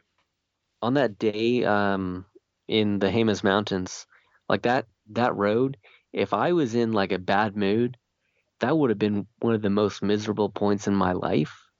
But for some reason, like I can't even like it was inexplicable, but I was like, yeah, I'm in a pretty good mood despite like that day of the trip just being kind of shit. Um like, but I was in a good mood and so it wasn't as bad. But I know if I had been in any sort of negative mood, I whew, would have made it 10 times worse. Yeah, yeah. It would. If you're in a situation like that, you can't give in to negativity because everything around you, Mm, is already shit. So you got to have a calm island within your mind to be able to, really honestly get through it. And, wow. yeah. So, but yeah, like the rest of the Jemez Mountains were pretty nice, like just absolutely beautiful areas and snow-capped mountains and everything. And so, the rest of it is paved. It's just that one road. It was actually they closed it to vehicles during the winter, and it was closed for some construction during that time period. So, but because I was with the stroller, they allowed me to go through. Like, actually, one of the construction workers was like, "Well, you got more balls than I do." So, Like in regards to your whole journey, yeah, well, I think it was just or just just going talking down about that that road. little stretch of yeah, like I mean, an 8 mile stretch of road, but it was uphill through a bunch of mud. I almost Ugh. lost my shoes a couple of times, like them getting sucked out. Um, but actually managed to keep them on. Yeah, So it's happened to me a few times. I do lots of like backcountry hiking, and I love being in the outdoors. And so, yeah, a really big part of your journey here really speaks to me. But I honestly question whether or not I would have the mental fortitude and even the level of bravery that would be required at times. Because there's times where I've thought about going out camping somewhere just in like Iowa's very limited backcountry, which isn't big. Like, I mean, mm, I always joke and say there's no reason to ever get lost anywhere in Iowa because if you walk a straight enough line, you're eventually going to run into a farm, a field or something like that. And yeah, if there's a field, then that means it's been reached with a tractor, which means there's going to be a road somewhere around it. So just keep going. You're eventually going to get safe. But But yeah, Yeah, there's I been mean, times before where I've been like, yeah, I think I'm gonna go out and camp out in the middle of nowhere, and then like it starts getting dark. It's like, I think I'm gonna walk back to the car and go home. And you're out doing it by yourself all over the place. And so yeah, I find that very inspiring. yeah, and like the thing is, like in some things, like I'm just a complete wuss, right? Like when it comes to, I don't know, running or jogging, like at most I could probably do about half a mile before I'm tired, right? Like I'm not like this super physically, strong, like this perfect specimen of humanity. Like I just walking is easy, so I do that, right? And I also never shit in the woods, never like that. You got to have some pride or Did you like say some you've self-set never rules. shit in the woods? Never once in my life have I not shit on a toilet, like Huh. excluding being a baby. Um, I gotta tell you, I've taken like, lots of wild. I call it a wild dump. And I've taken lots of wild dumps, and they're not fun. yeah, I've talked to some like, people who disagree with me on that, and I'm always like, no, I don't like to go out. And like, if it's someplace where you can get away with just digging the cat hole, and then yeah, you have to squat down over a hole and then shit into it, and then burn your toilet paper and then bury it. It's like, no, that's not fun. But yeah. I mean, and I have hiked the Zion Narrows. I've hiked up Half Dome. I've walked 2/3 the way across America. I only shit in toilets. That's one of my life mottos. Just when you said that, that is a good motto though. I'm picturing what the logo would look like. I think it'd be someone sitting on a toilet and they'd be raising like a power fist up in the air. When you said you walked to the top of Half Dome though, did you go up that cable route that goes up the side of it? yeah, like that's I think the only way to get up to the top, isn't it? Well, yeah, unless you climb the face. Oh yeah, no, I was just hiking. That's one of the things I would really like to do though. My wife and I have both talked about how we would love to go up that cable route. And I'm into rock climbing, but not the kind where you would go up and climb Half Dome. Not that I'm at not all. sure if you can climb the face of Half Dome. Oh, I sure. know there. Yeah, you can. Oh, Alex Honnold did it without a rope in 2008. oh wow, Yeah. because I know there's El Capitan, Yep. which is yeah, and that's like quite a few people climb that, but never seen because I've been to Yosemite a few times in my life. Just when I lived in the Bay Area, it's right close there. Hmm. Um, and so, but I don't think I've ever seen anybody like climbing up Half Dome, but all the time climbing up El Capitan. Have you ever heard of Alex Honnold? I have no clue about the climbing world at all. He's like one of those rare climbers that's actually like made it over into mainstream, and so a lot of people have heard of him. Like he had a thing on 20 Minutes and every in what was that? Probably a few years ago. He was on 20 Minutes. They did a special on him about how he free solos all this stuff. But Wow. yeah, I'll send you some links. Give you something to watch when you're on one of your breaks. It'll raise your heart rate. You'll be like, holy shit. See, and like, I'd never do anything like that, right? You know, Hmm. I don't think most people would, and I'm very close to like your average person. Like this is kind of, I don't know, walking is like kind of just my one thing where it's like, yeah, I'm kind of a badass in this, but then the rest of it is like, nope, I'm not gonna climb up a mountain or like rock climb up somewhere. I'm not gonna kayak the Colorado River or anything like that. Like this is walking long distances. That's my thing. You got a niche and you're going to stick to it and be good at it. I can respect that. Yeah. So, but I'm gonna branch into biking a little bit, and then it's just walking and biking. And that's what I am. There you go. I highly recommend that you try climbing sometime though. It's too much fun. Yeah, I rock climbed just a little bit, and rappelled a little bit, but I haven't really.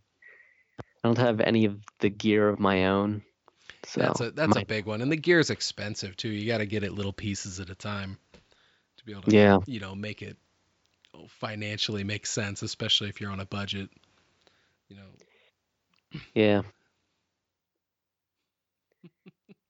and like all most of my camping gear was just done some hiking throughout my life, and so um, pretty much all of the gear, the Jetboil stove, the backpack, um, the tent was given to me by a friend, just because I didn't have a one-person tent. I had like a two-man or a three-man tent, and so yeah.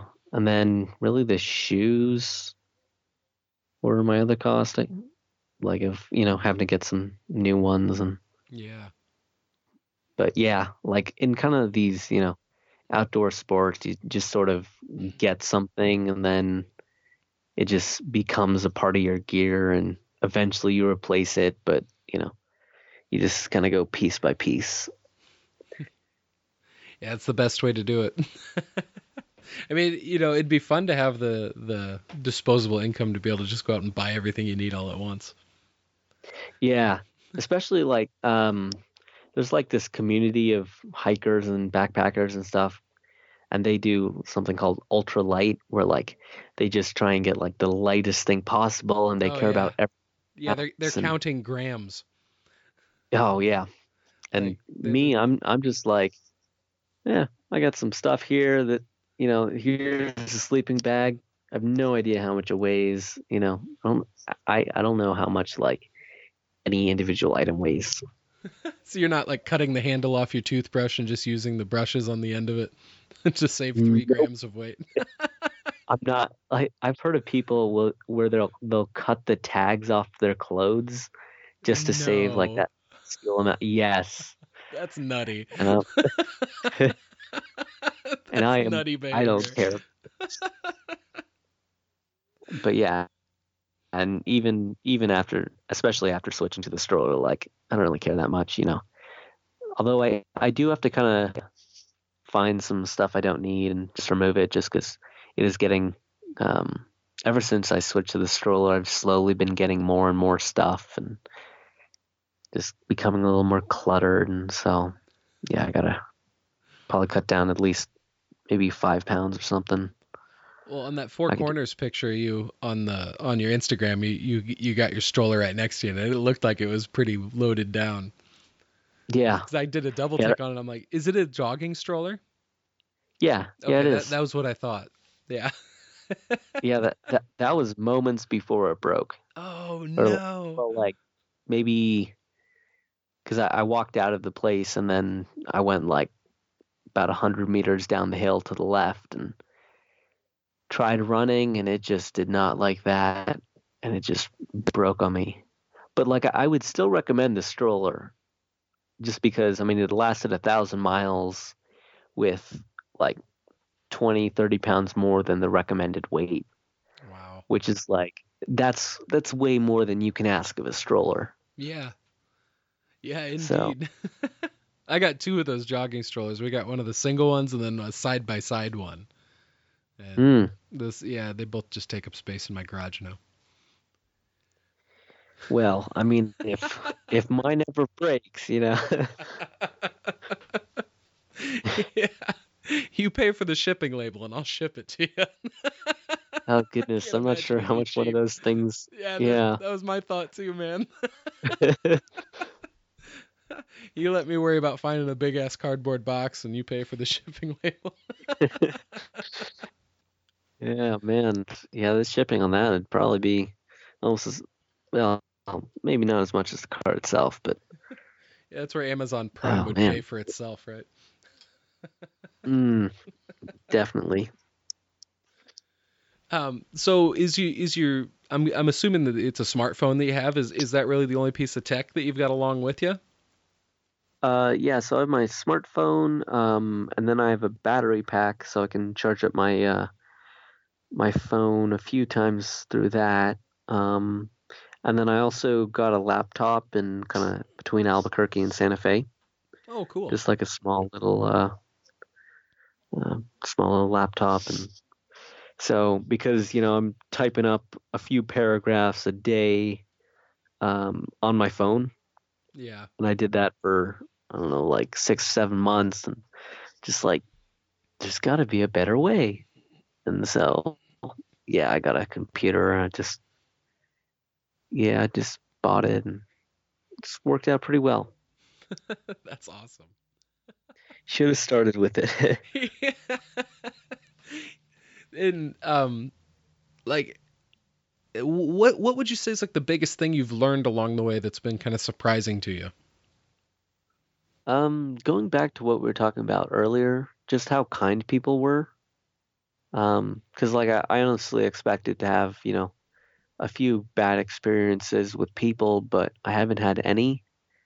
And there have just been way more times that I didn't expect that somebody, would just, um, like a big one or a common, not necessarily common, but not infrequent thing will just be someone just like stopping, handing me a bottle of water and driving off.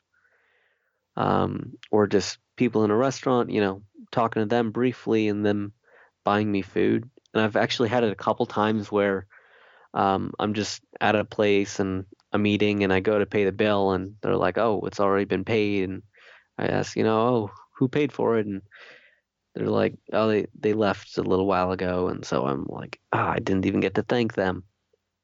And so like on my 3 days in Alabama, that happened to me when I was um, kind of 2 of the days I was in the middle of nowhere, but then one day I was in a town and like my only meal in the town in Alabama um, was paid for by just a complete stranger who didn't know my name or my story or anything. They just bought me dinner.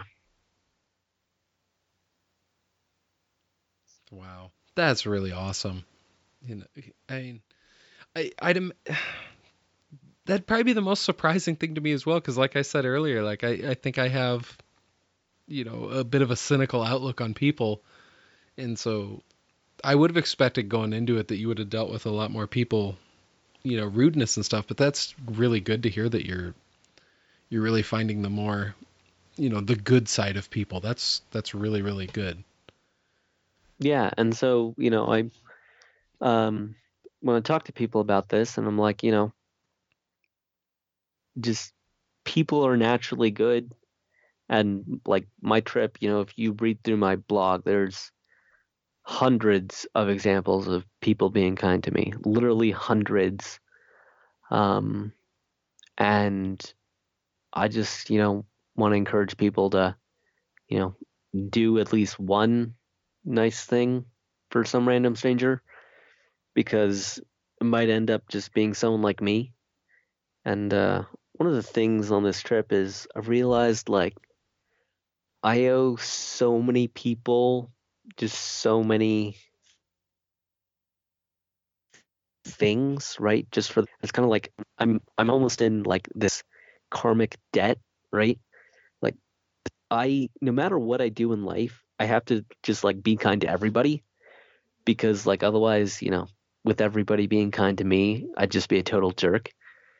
So, you know, I kind of have like No, I this know what you mean. unpayable debt, right? And it like Yeah. there's no way I can kind of pay it back, right? And just show the kindness to other people that has been shown to me, but like I still have to just do my best and just be kind to as many people as I can and help as many people and you know hopefully like my trip at least allows people to live vicariously through me, which is one of the benefits I see is me adding to the world is just um, being able to do that. But I do feel almost like a freeloader sometimes with just some people being so nice to me. Well, also like what you said though. I mean, you do have a GoFundMe, but you worked and you saved up for this trip and you're living frugally along the way. And it is great that people are doing nice things for you, but I certainly wouldn't call what you're doing freeloading at all. Yeah, yeah, I and am. and I'm and not working for it, but I'm walking for it. yeah, there you go. You're walking for it. But one of the big things, I've mentioned this several times that that what you're doing here is inspirational, but it truly is.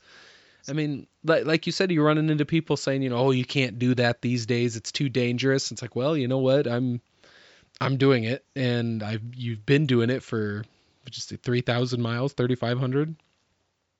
Yeah, 3,400. Jeez, I mean, you're Yeah. every day you're showing that it can be done, and sometimes that's the biggest thing that somebody can get in life is looking out and seeing somebody do something that they would have said is impossible. And so when they wake up tomorrow, maybe they're going to go and do something that they previously thought was impossible, but, they saw you doing something that defied their sense of what was possible. So, don't Yeah. disregard what you're doing because it's very incredible. Thank you. It's, Yeah. it's I don't think it's something I could do. I got pretty good fortitude, but I don't know if I could walk 3,400 miles. Certainly not on purpose. I could go through the health Yeah, app just on my iPhone and see where I'm at right now. accumulated lifetime walk. Yeah, it's like, oh, a busy day. You walked 6.5 miles on Wednesday. It'd be like, dude, Skylar walked freaking 30. He's going to Oh, tomorrow, and he did it the day before too, or 25, whatever. But I mean, wow. yeah. Actually, every once in a while, I'll run into someone and I'll just think like, this person is more badass than me, right? When I was walking into Logan, Utah recently, um, there was this guy. I want to say he was 72 years old or something, and he saw me walking, and he was going the same way, and he walked with me, and talked with me about this trip, and told me that he had walked like 15 miles every day. And this is like this, like I walk a little bit more than that, but I'm also, 50 years younger, right? Yeah, So it's that's like, yeah, incredible. that person is better than me when it comes to this stuff. Um, and I met when I was in Ohio, I think near Delaware, Ohio. Um, I met a guy who, when he retired, like not long after he retired, he biked across America. And that was, oh man, that was really cool getting to meet him.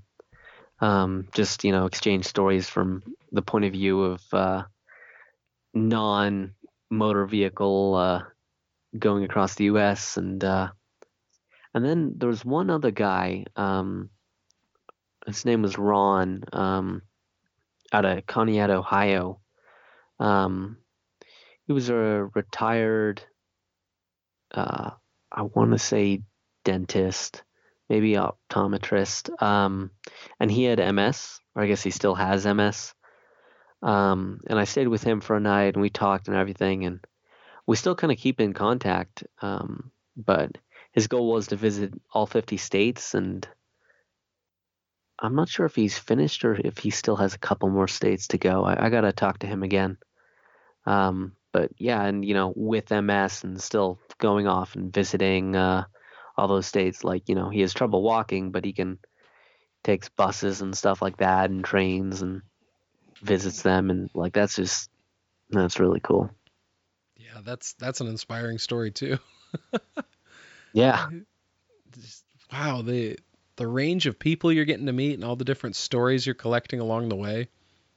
I mean, yeah, and at 20 years old, man, you've already lived quite a life. I mean, it almost makes me wonder, what are you going to do next? And is it going to live up to what you've done so far? Like, how easily are you going to get bored? yeah, like You know what I that's mean? you know, I feel like I just I don't want to be one of those people that like peaked, right?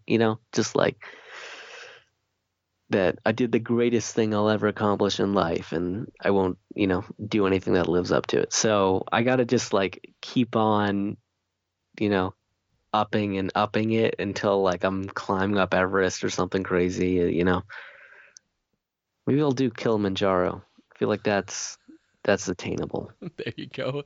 You could start with Pikes Peak. Start with Pikes Peak in Colorado. It's got Is a that nice one of the it's got a nice 15? hiking trail. It's a 14er, but it's got a hiking Yeah. trail that goes to the top. Hmm. That sounds That's pretty good to me. that's actually got three ways to get to the top. It's got a hiking trail, it's got a road, and it's got a cog railroad also. So it's like a A train cop. that it's a Hmm. train that has like a gear on it.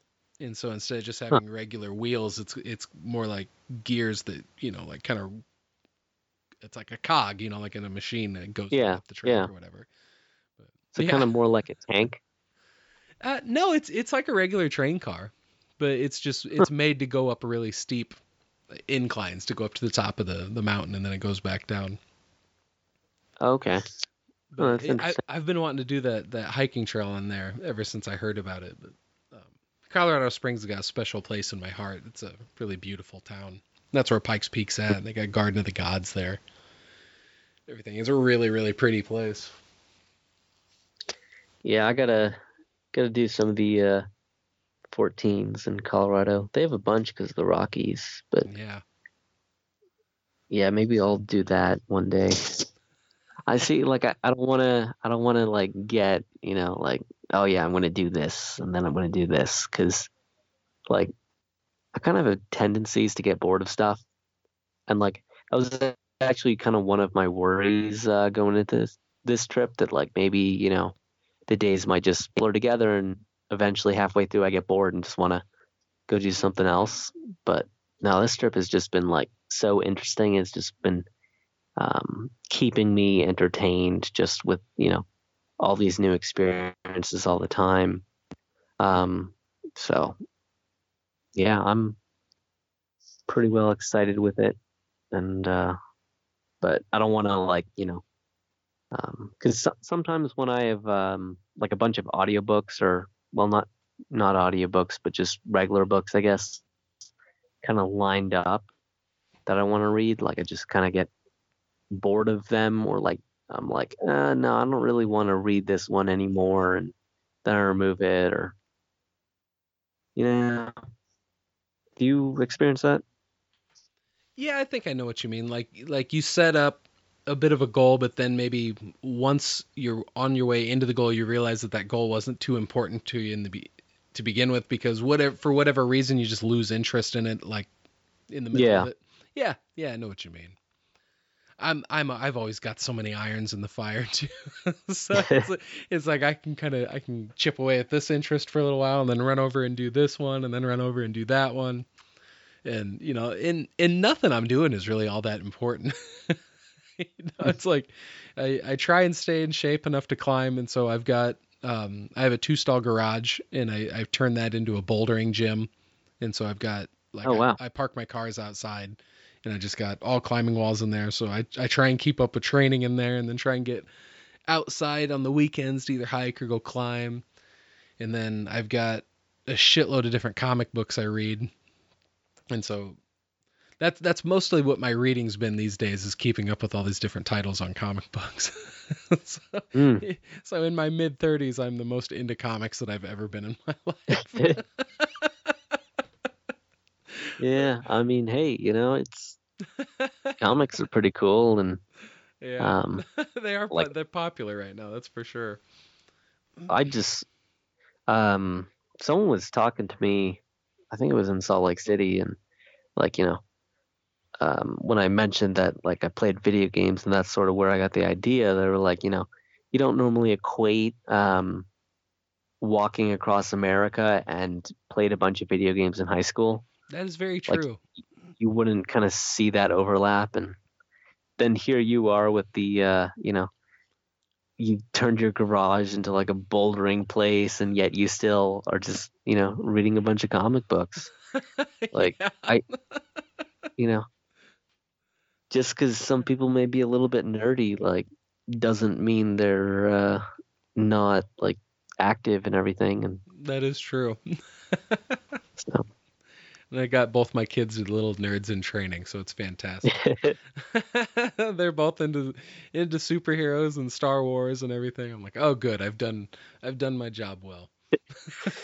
yeah, Yeah, like that's the pretty much the only movies I've watched. So like I've had a couple opportunities to watch movies. So I watched Fantastic Beasts and Where to Find Them.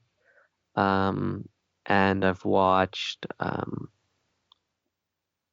the Rogue One movie. Oh, awesome. And then I've recently I watched like those two were at movie theaters, and then Hmm. recently I watched the third Star Trek reboot, and Okay, then Doctor Beyond. Strange. Yep. Oh, I finally got around to watching Doctor Strange as well. I waited until it came out on Blu-ray. Mm. But what did you think of it? Um. So I have like no knowledge of Doctor Strange as like a comic book. Like I don't really read comic books, but I've watched most, if not all, of the Marvel movies. Um. And so like I enjoyed it pretty well. That was pretty interesting. Yeah, Not like one of my favorites, but thought it was decent. yeah, it was pretty And I like trippy. Benedict Cumberbatch. I like his name more than anything.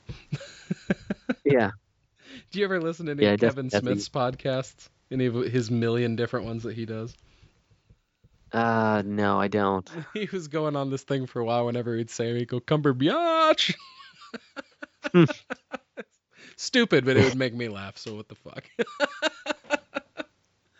But Yeah, I've known people they'll just like say like completely different words, and you still just kind of know who they're talking about because they just kind of like um, I can't even think of anyone off the top of my head, but they just like sound similar even though they're like completely different words, and like they're just so strange that you're like, oh yeah, they're talking about Benedict Cumberbatch. did you see that thing online where it was a Benedict Cumberbatch name generator? And every Oh time you no, would I hit the haven't. button, it would give you like a different. It was pretty good. Oh man, I gotta check that out. Yeah, it'd give you at least 15 minutes of entertainment while you're walking down the road, right? Well, I gotta keep my eyes on the road, but Yeah, that you is know, true. although sometimes I'm browsing Reddit as I'm walking, but I end up walking a lot slower, and Yeah. I just get distracted and stuff. So it's like, all right, gotta I'll reply to this message or something, and then that's it. Yeah. No, I can't walk and like pay attention to my phone at the same time. I'd walk into a tree or something and I'd totally deserve it. See, like most of the time, I'm just on the exact same road for like 20 to 50 miles, and sometimes, like when I was coming out of Fort Worth, I was on the same frontage road for like 400 miles, right? So like it's just, all right, as long as my brain knows to kind of stay in the white lines, like that's it. Um, so yeah, sometimes I do reply to messages or just browse random things. Occasionally, I've even watched some videos. So, but most of the time, it's just walking and listening to something, and even some days I actually just completely cut myself off from the internet, except for like maybe in the morning and evening, I'll like check the messages, reply to them, and that's it. But then during the day, like I don't check any messages or any of that. Yeah, it feels good to just totally disconnect from technology sometimes. And, because sometimes a phone can feel like it's shackled to your wrist, Yeah, like, yeah, I have that sometimes where it's like I'll go through a period where it's like I can't go more than, a couple minutes without checking my phone. And it's like, yeah, I just gotta cut it off for a little bit and then kind of ease back into it.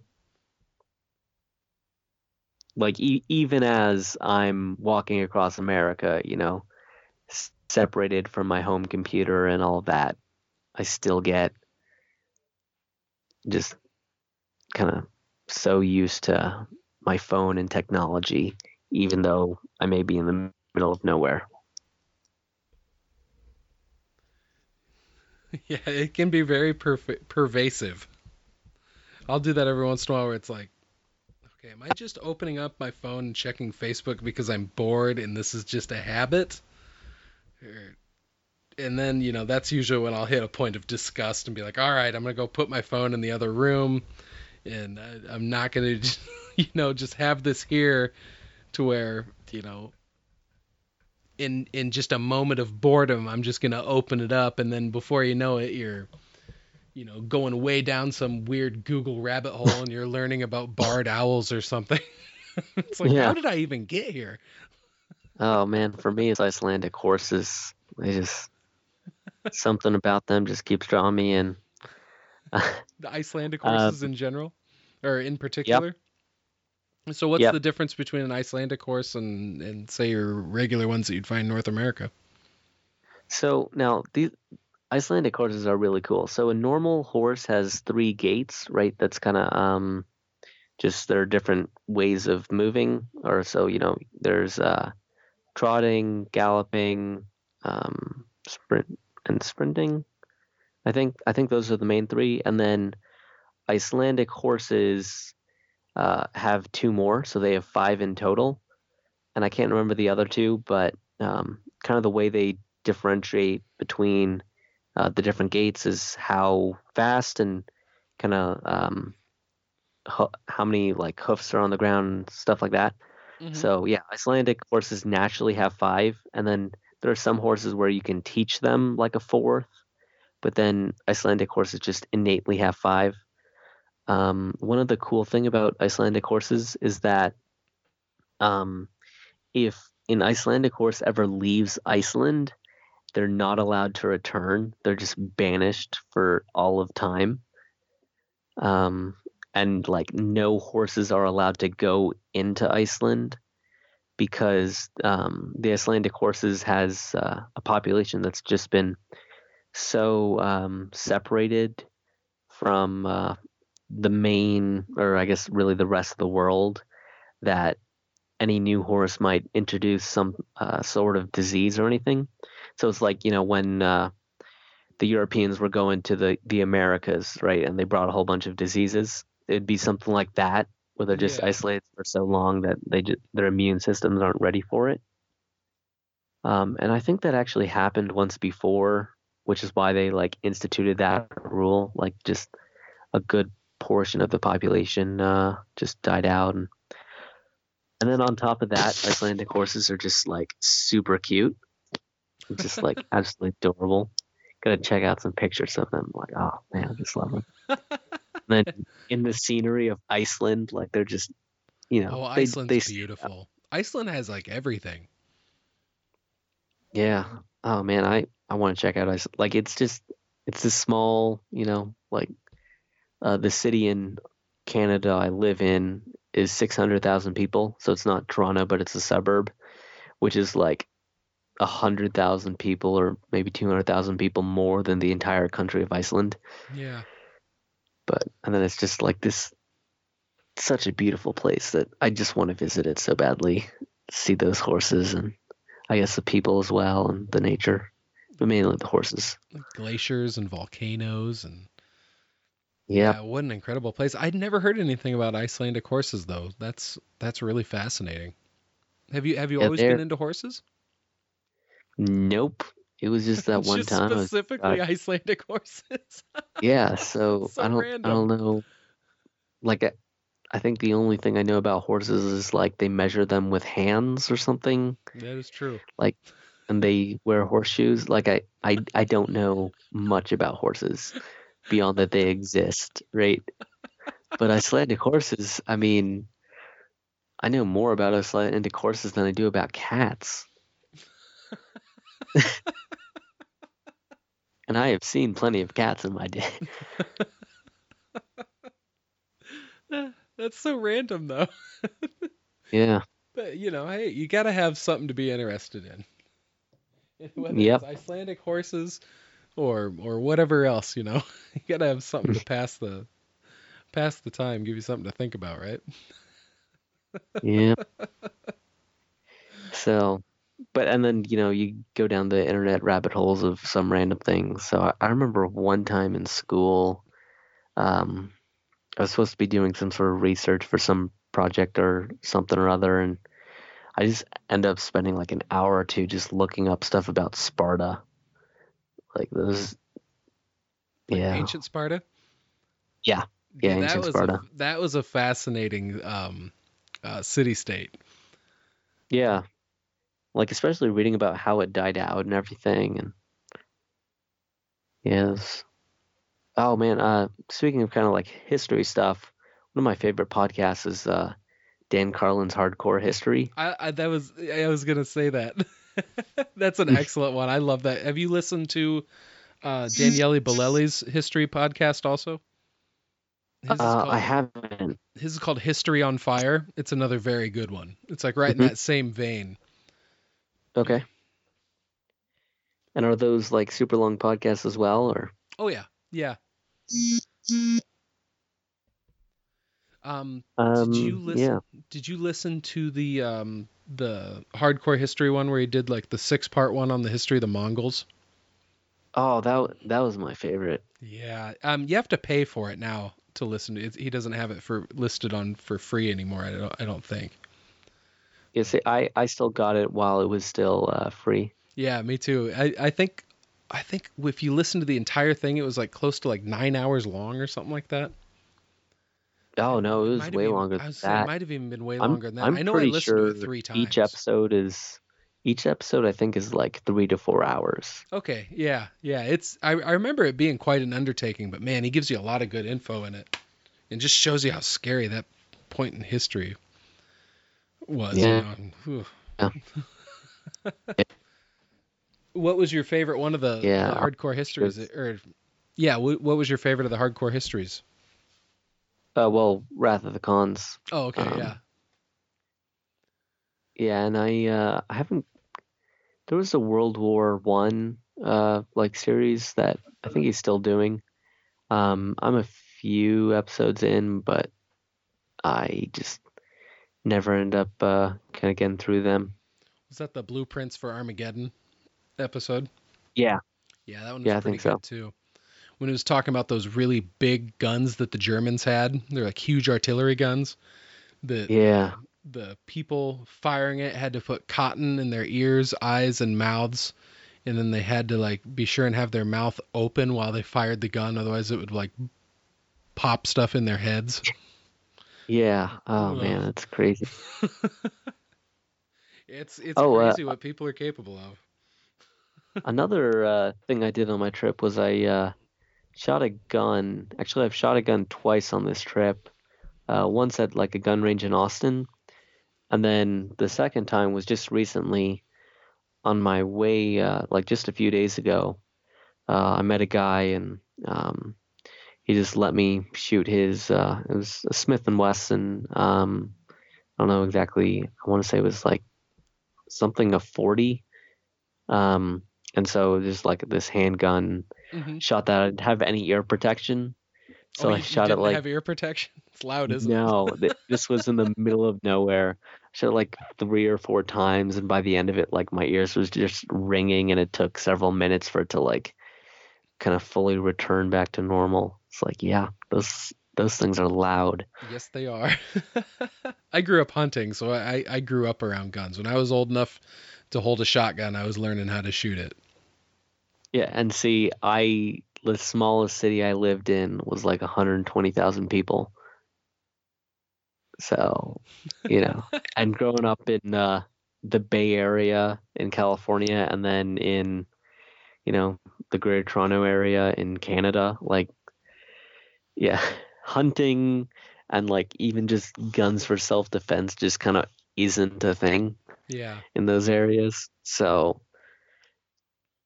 yeah, I think I shot some sort of rifle once at like a Boy Scout camp in California, and that was my only experience aside from this trip with guns. So, yeah. What was the gun that you got to shoot down in Texas? Was that a Uh handgun or a rifle? yeah. Yeah, it was a handgun. I want to say it was a Glock. Oh, nice. I used to Yeah. have a couple of those.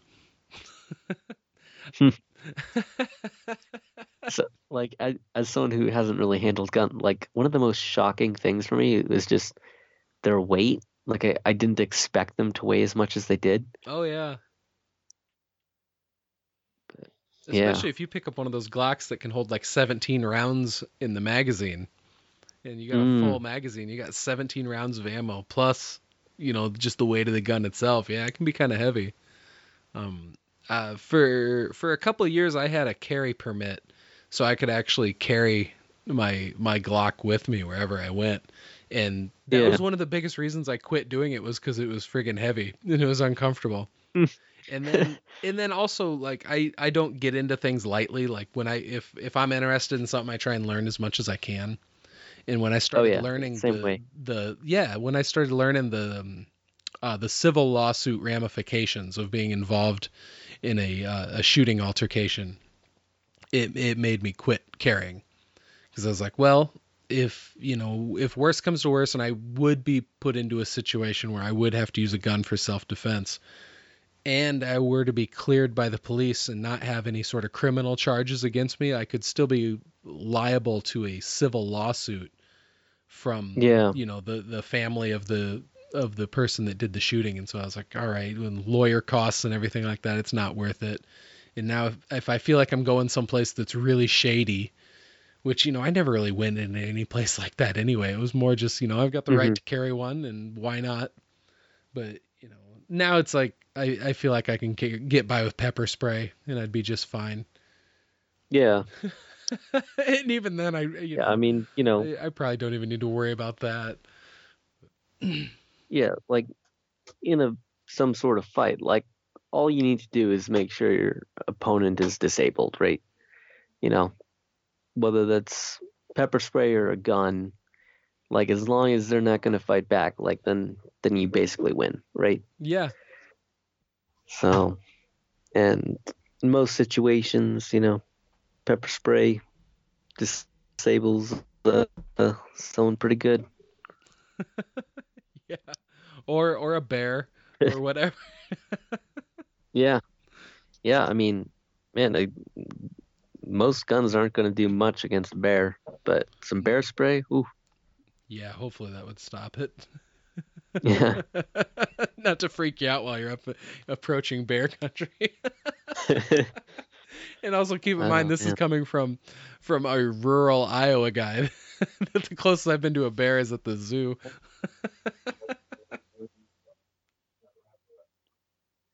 So Joe, I gotta get going in a little bit here. Is there anything else you want to talk No, about? no, we can wrap it up, man. Say I just talk and talk. Yeah, So it's yeah, no me sweat at too. all, man. We can wrap it up. Um, I really really appreciate you taking time out to Yeah, chat thank with you me for here, having man. me on.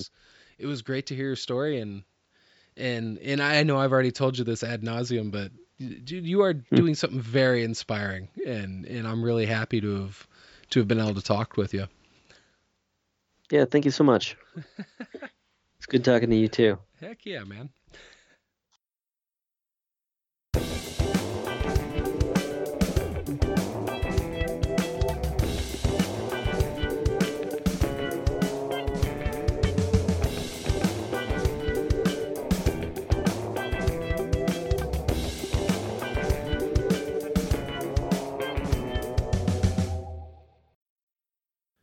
Wow. That dude is on a crazy journey. he's he's definitely a lot braver and he has a lot more intestinal fortitude than I think I will ever possess. But hey Skylar man, thank you so much for being on, man. It was really great to be able to talk to you. And you got to check him out. He's on Reddit. He's got a subreddit called Skylar's Travels, and he's got an Instagram page with a lot of these pictures that we talked about. And on Instagram, just search for Skylar's Travels as well. And I'll put up links to both of those on the Facebook page, and I'll have links to them in the show notes for this as well. Also, another huge thanks to Brian from Pop Culture Leftovers for pointing me in the direction of Skylar, because this was a really fascinating conversation. And so, yeah, Startcast, check out my Facebook page. You can message me or email me through there. Email is startcastpod@gmail.com. If you want, get on iTunes, leave me a review and a rating. And you can holler at me on Twitter, at the Tubby Ninja, and do quite a bit of stuff on there. As much shit as I talked about it in the past, I am really starting to enjoy Twitter, so whatever. Let's see what else. I do another show called The Comic Cast. I do that with Jordan from the Supercast, and we talk about comic books. So if you're into comics and you're not offended by vulgar language, definitely check out the Comic Cast. So until next time, this has been Fuck that up. So until next time, this has been Startcast.